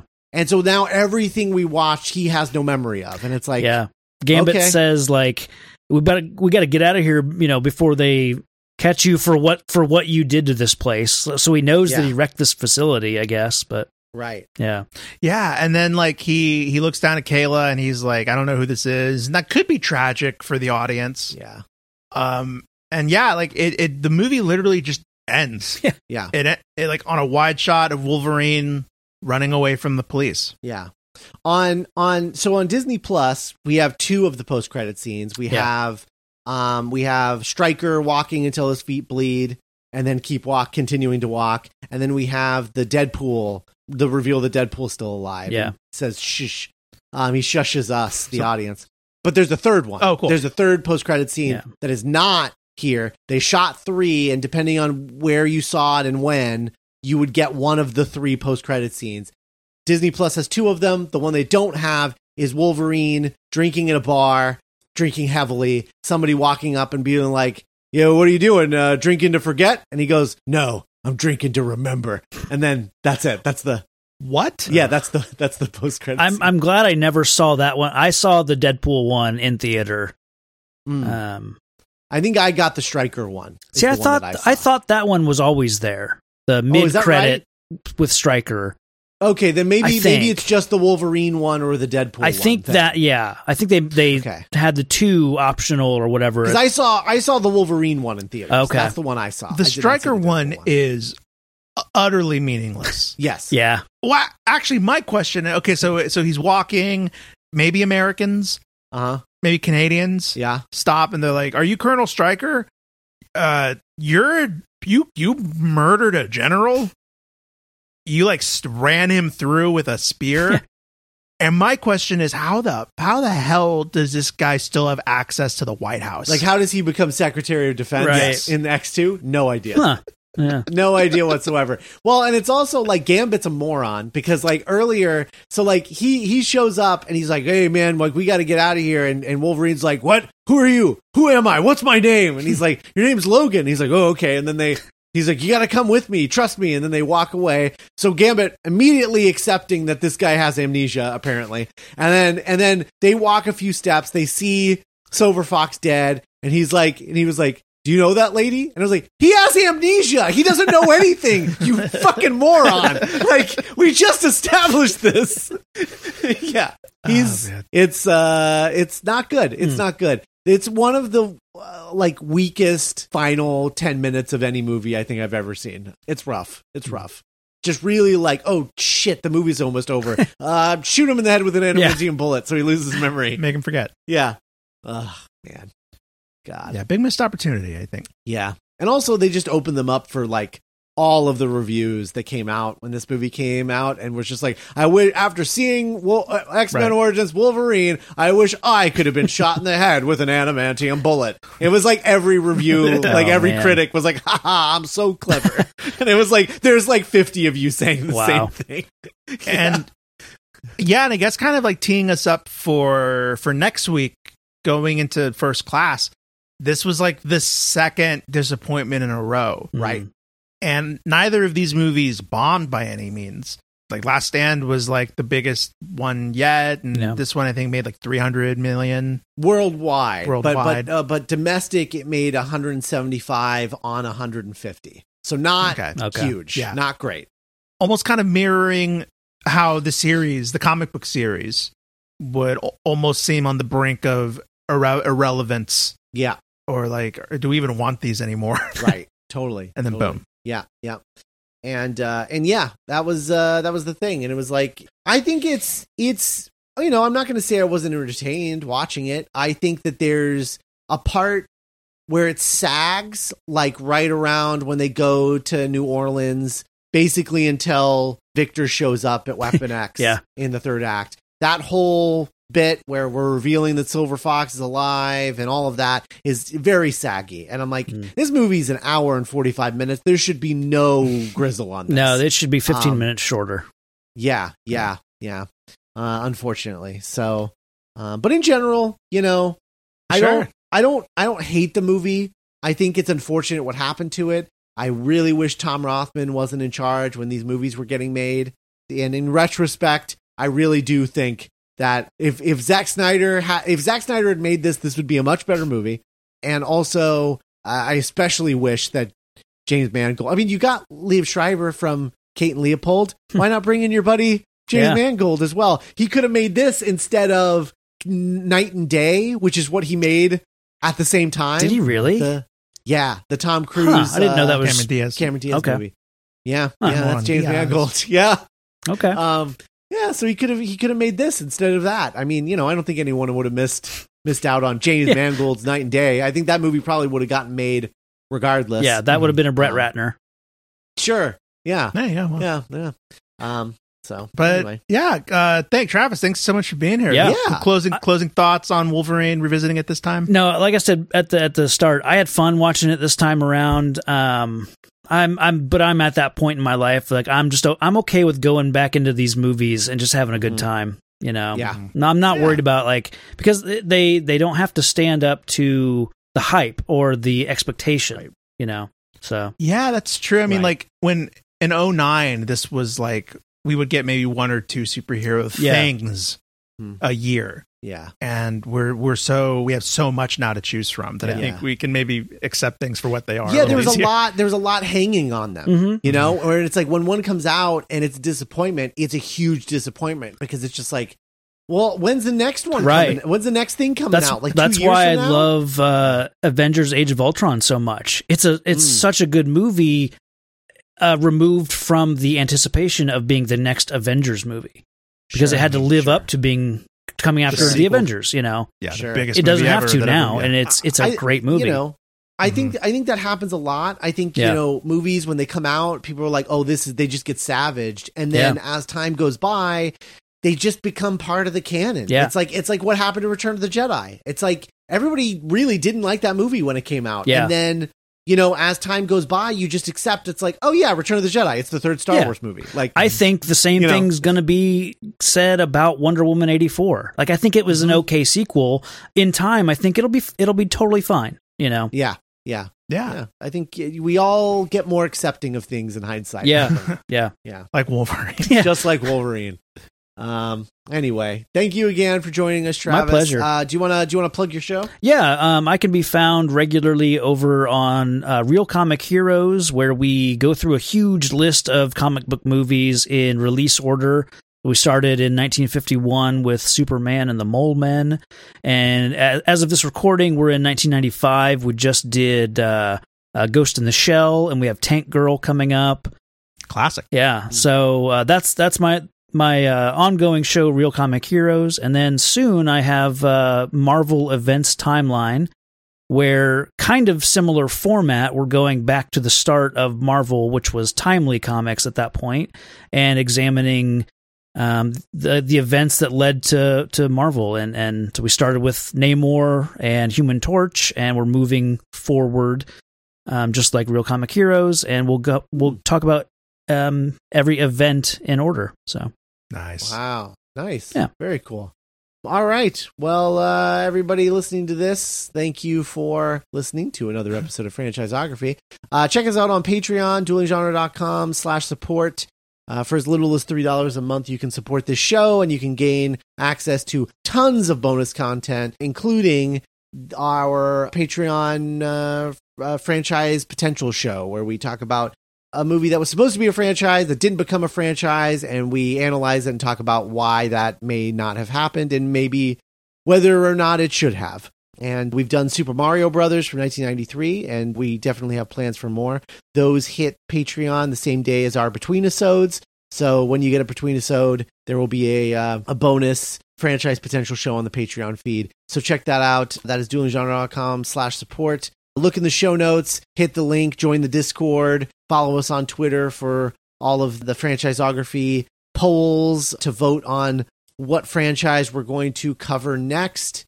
And of course, share your X-Men franchise memories with us. Your X-memories. Your X-memories. Franchisography@duelinggenre.com. Email us there, and we will read your X-Men franchise memories on our next Between-Episode coming at the end of this miniseries.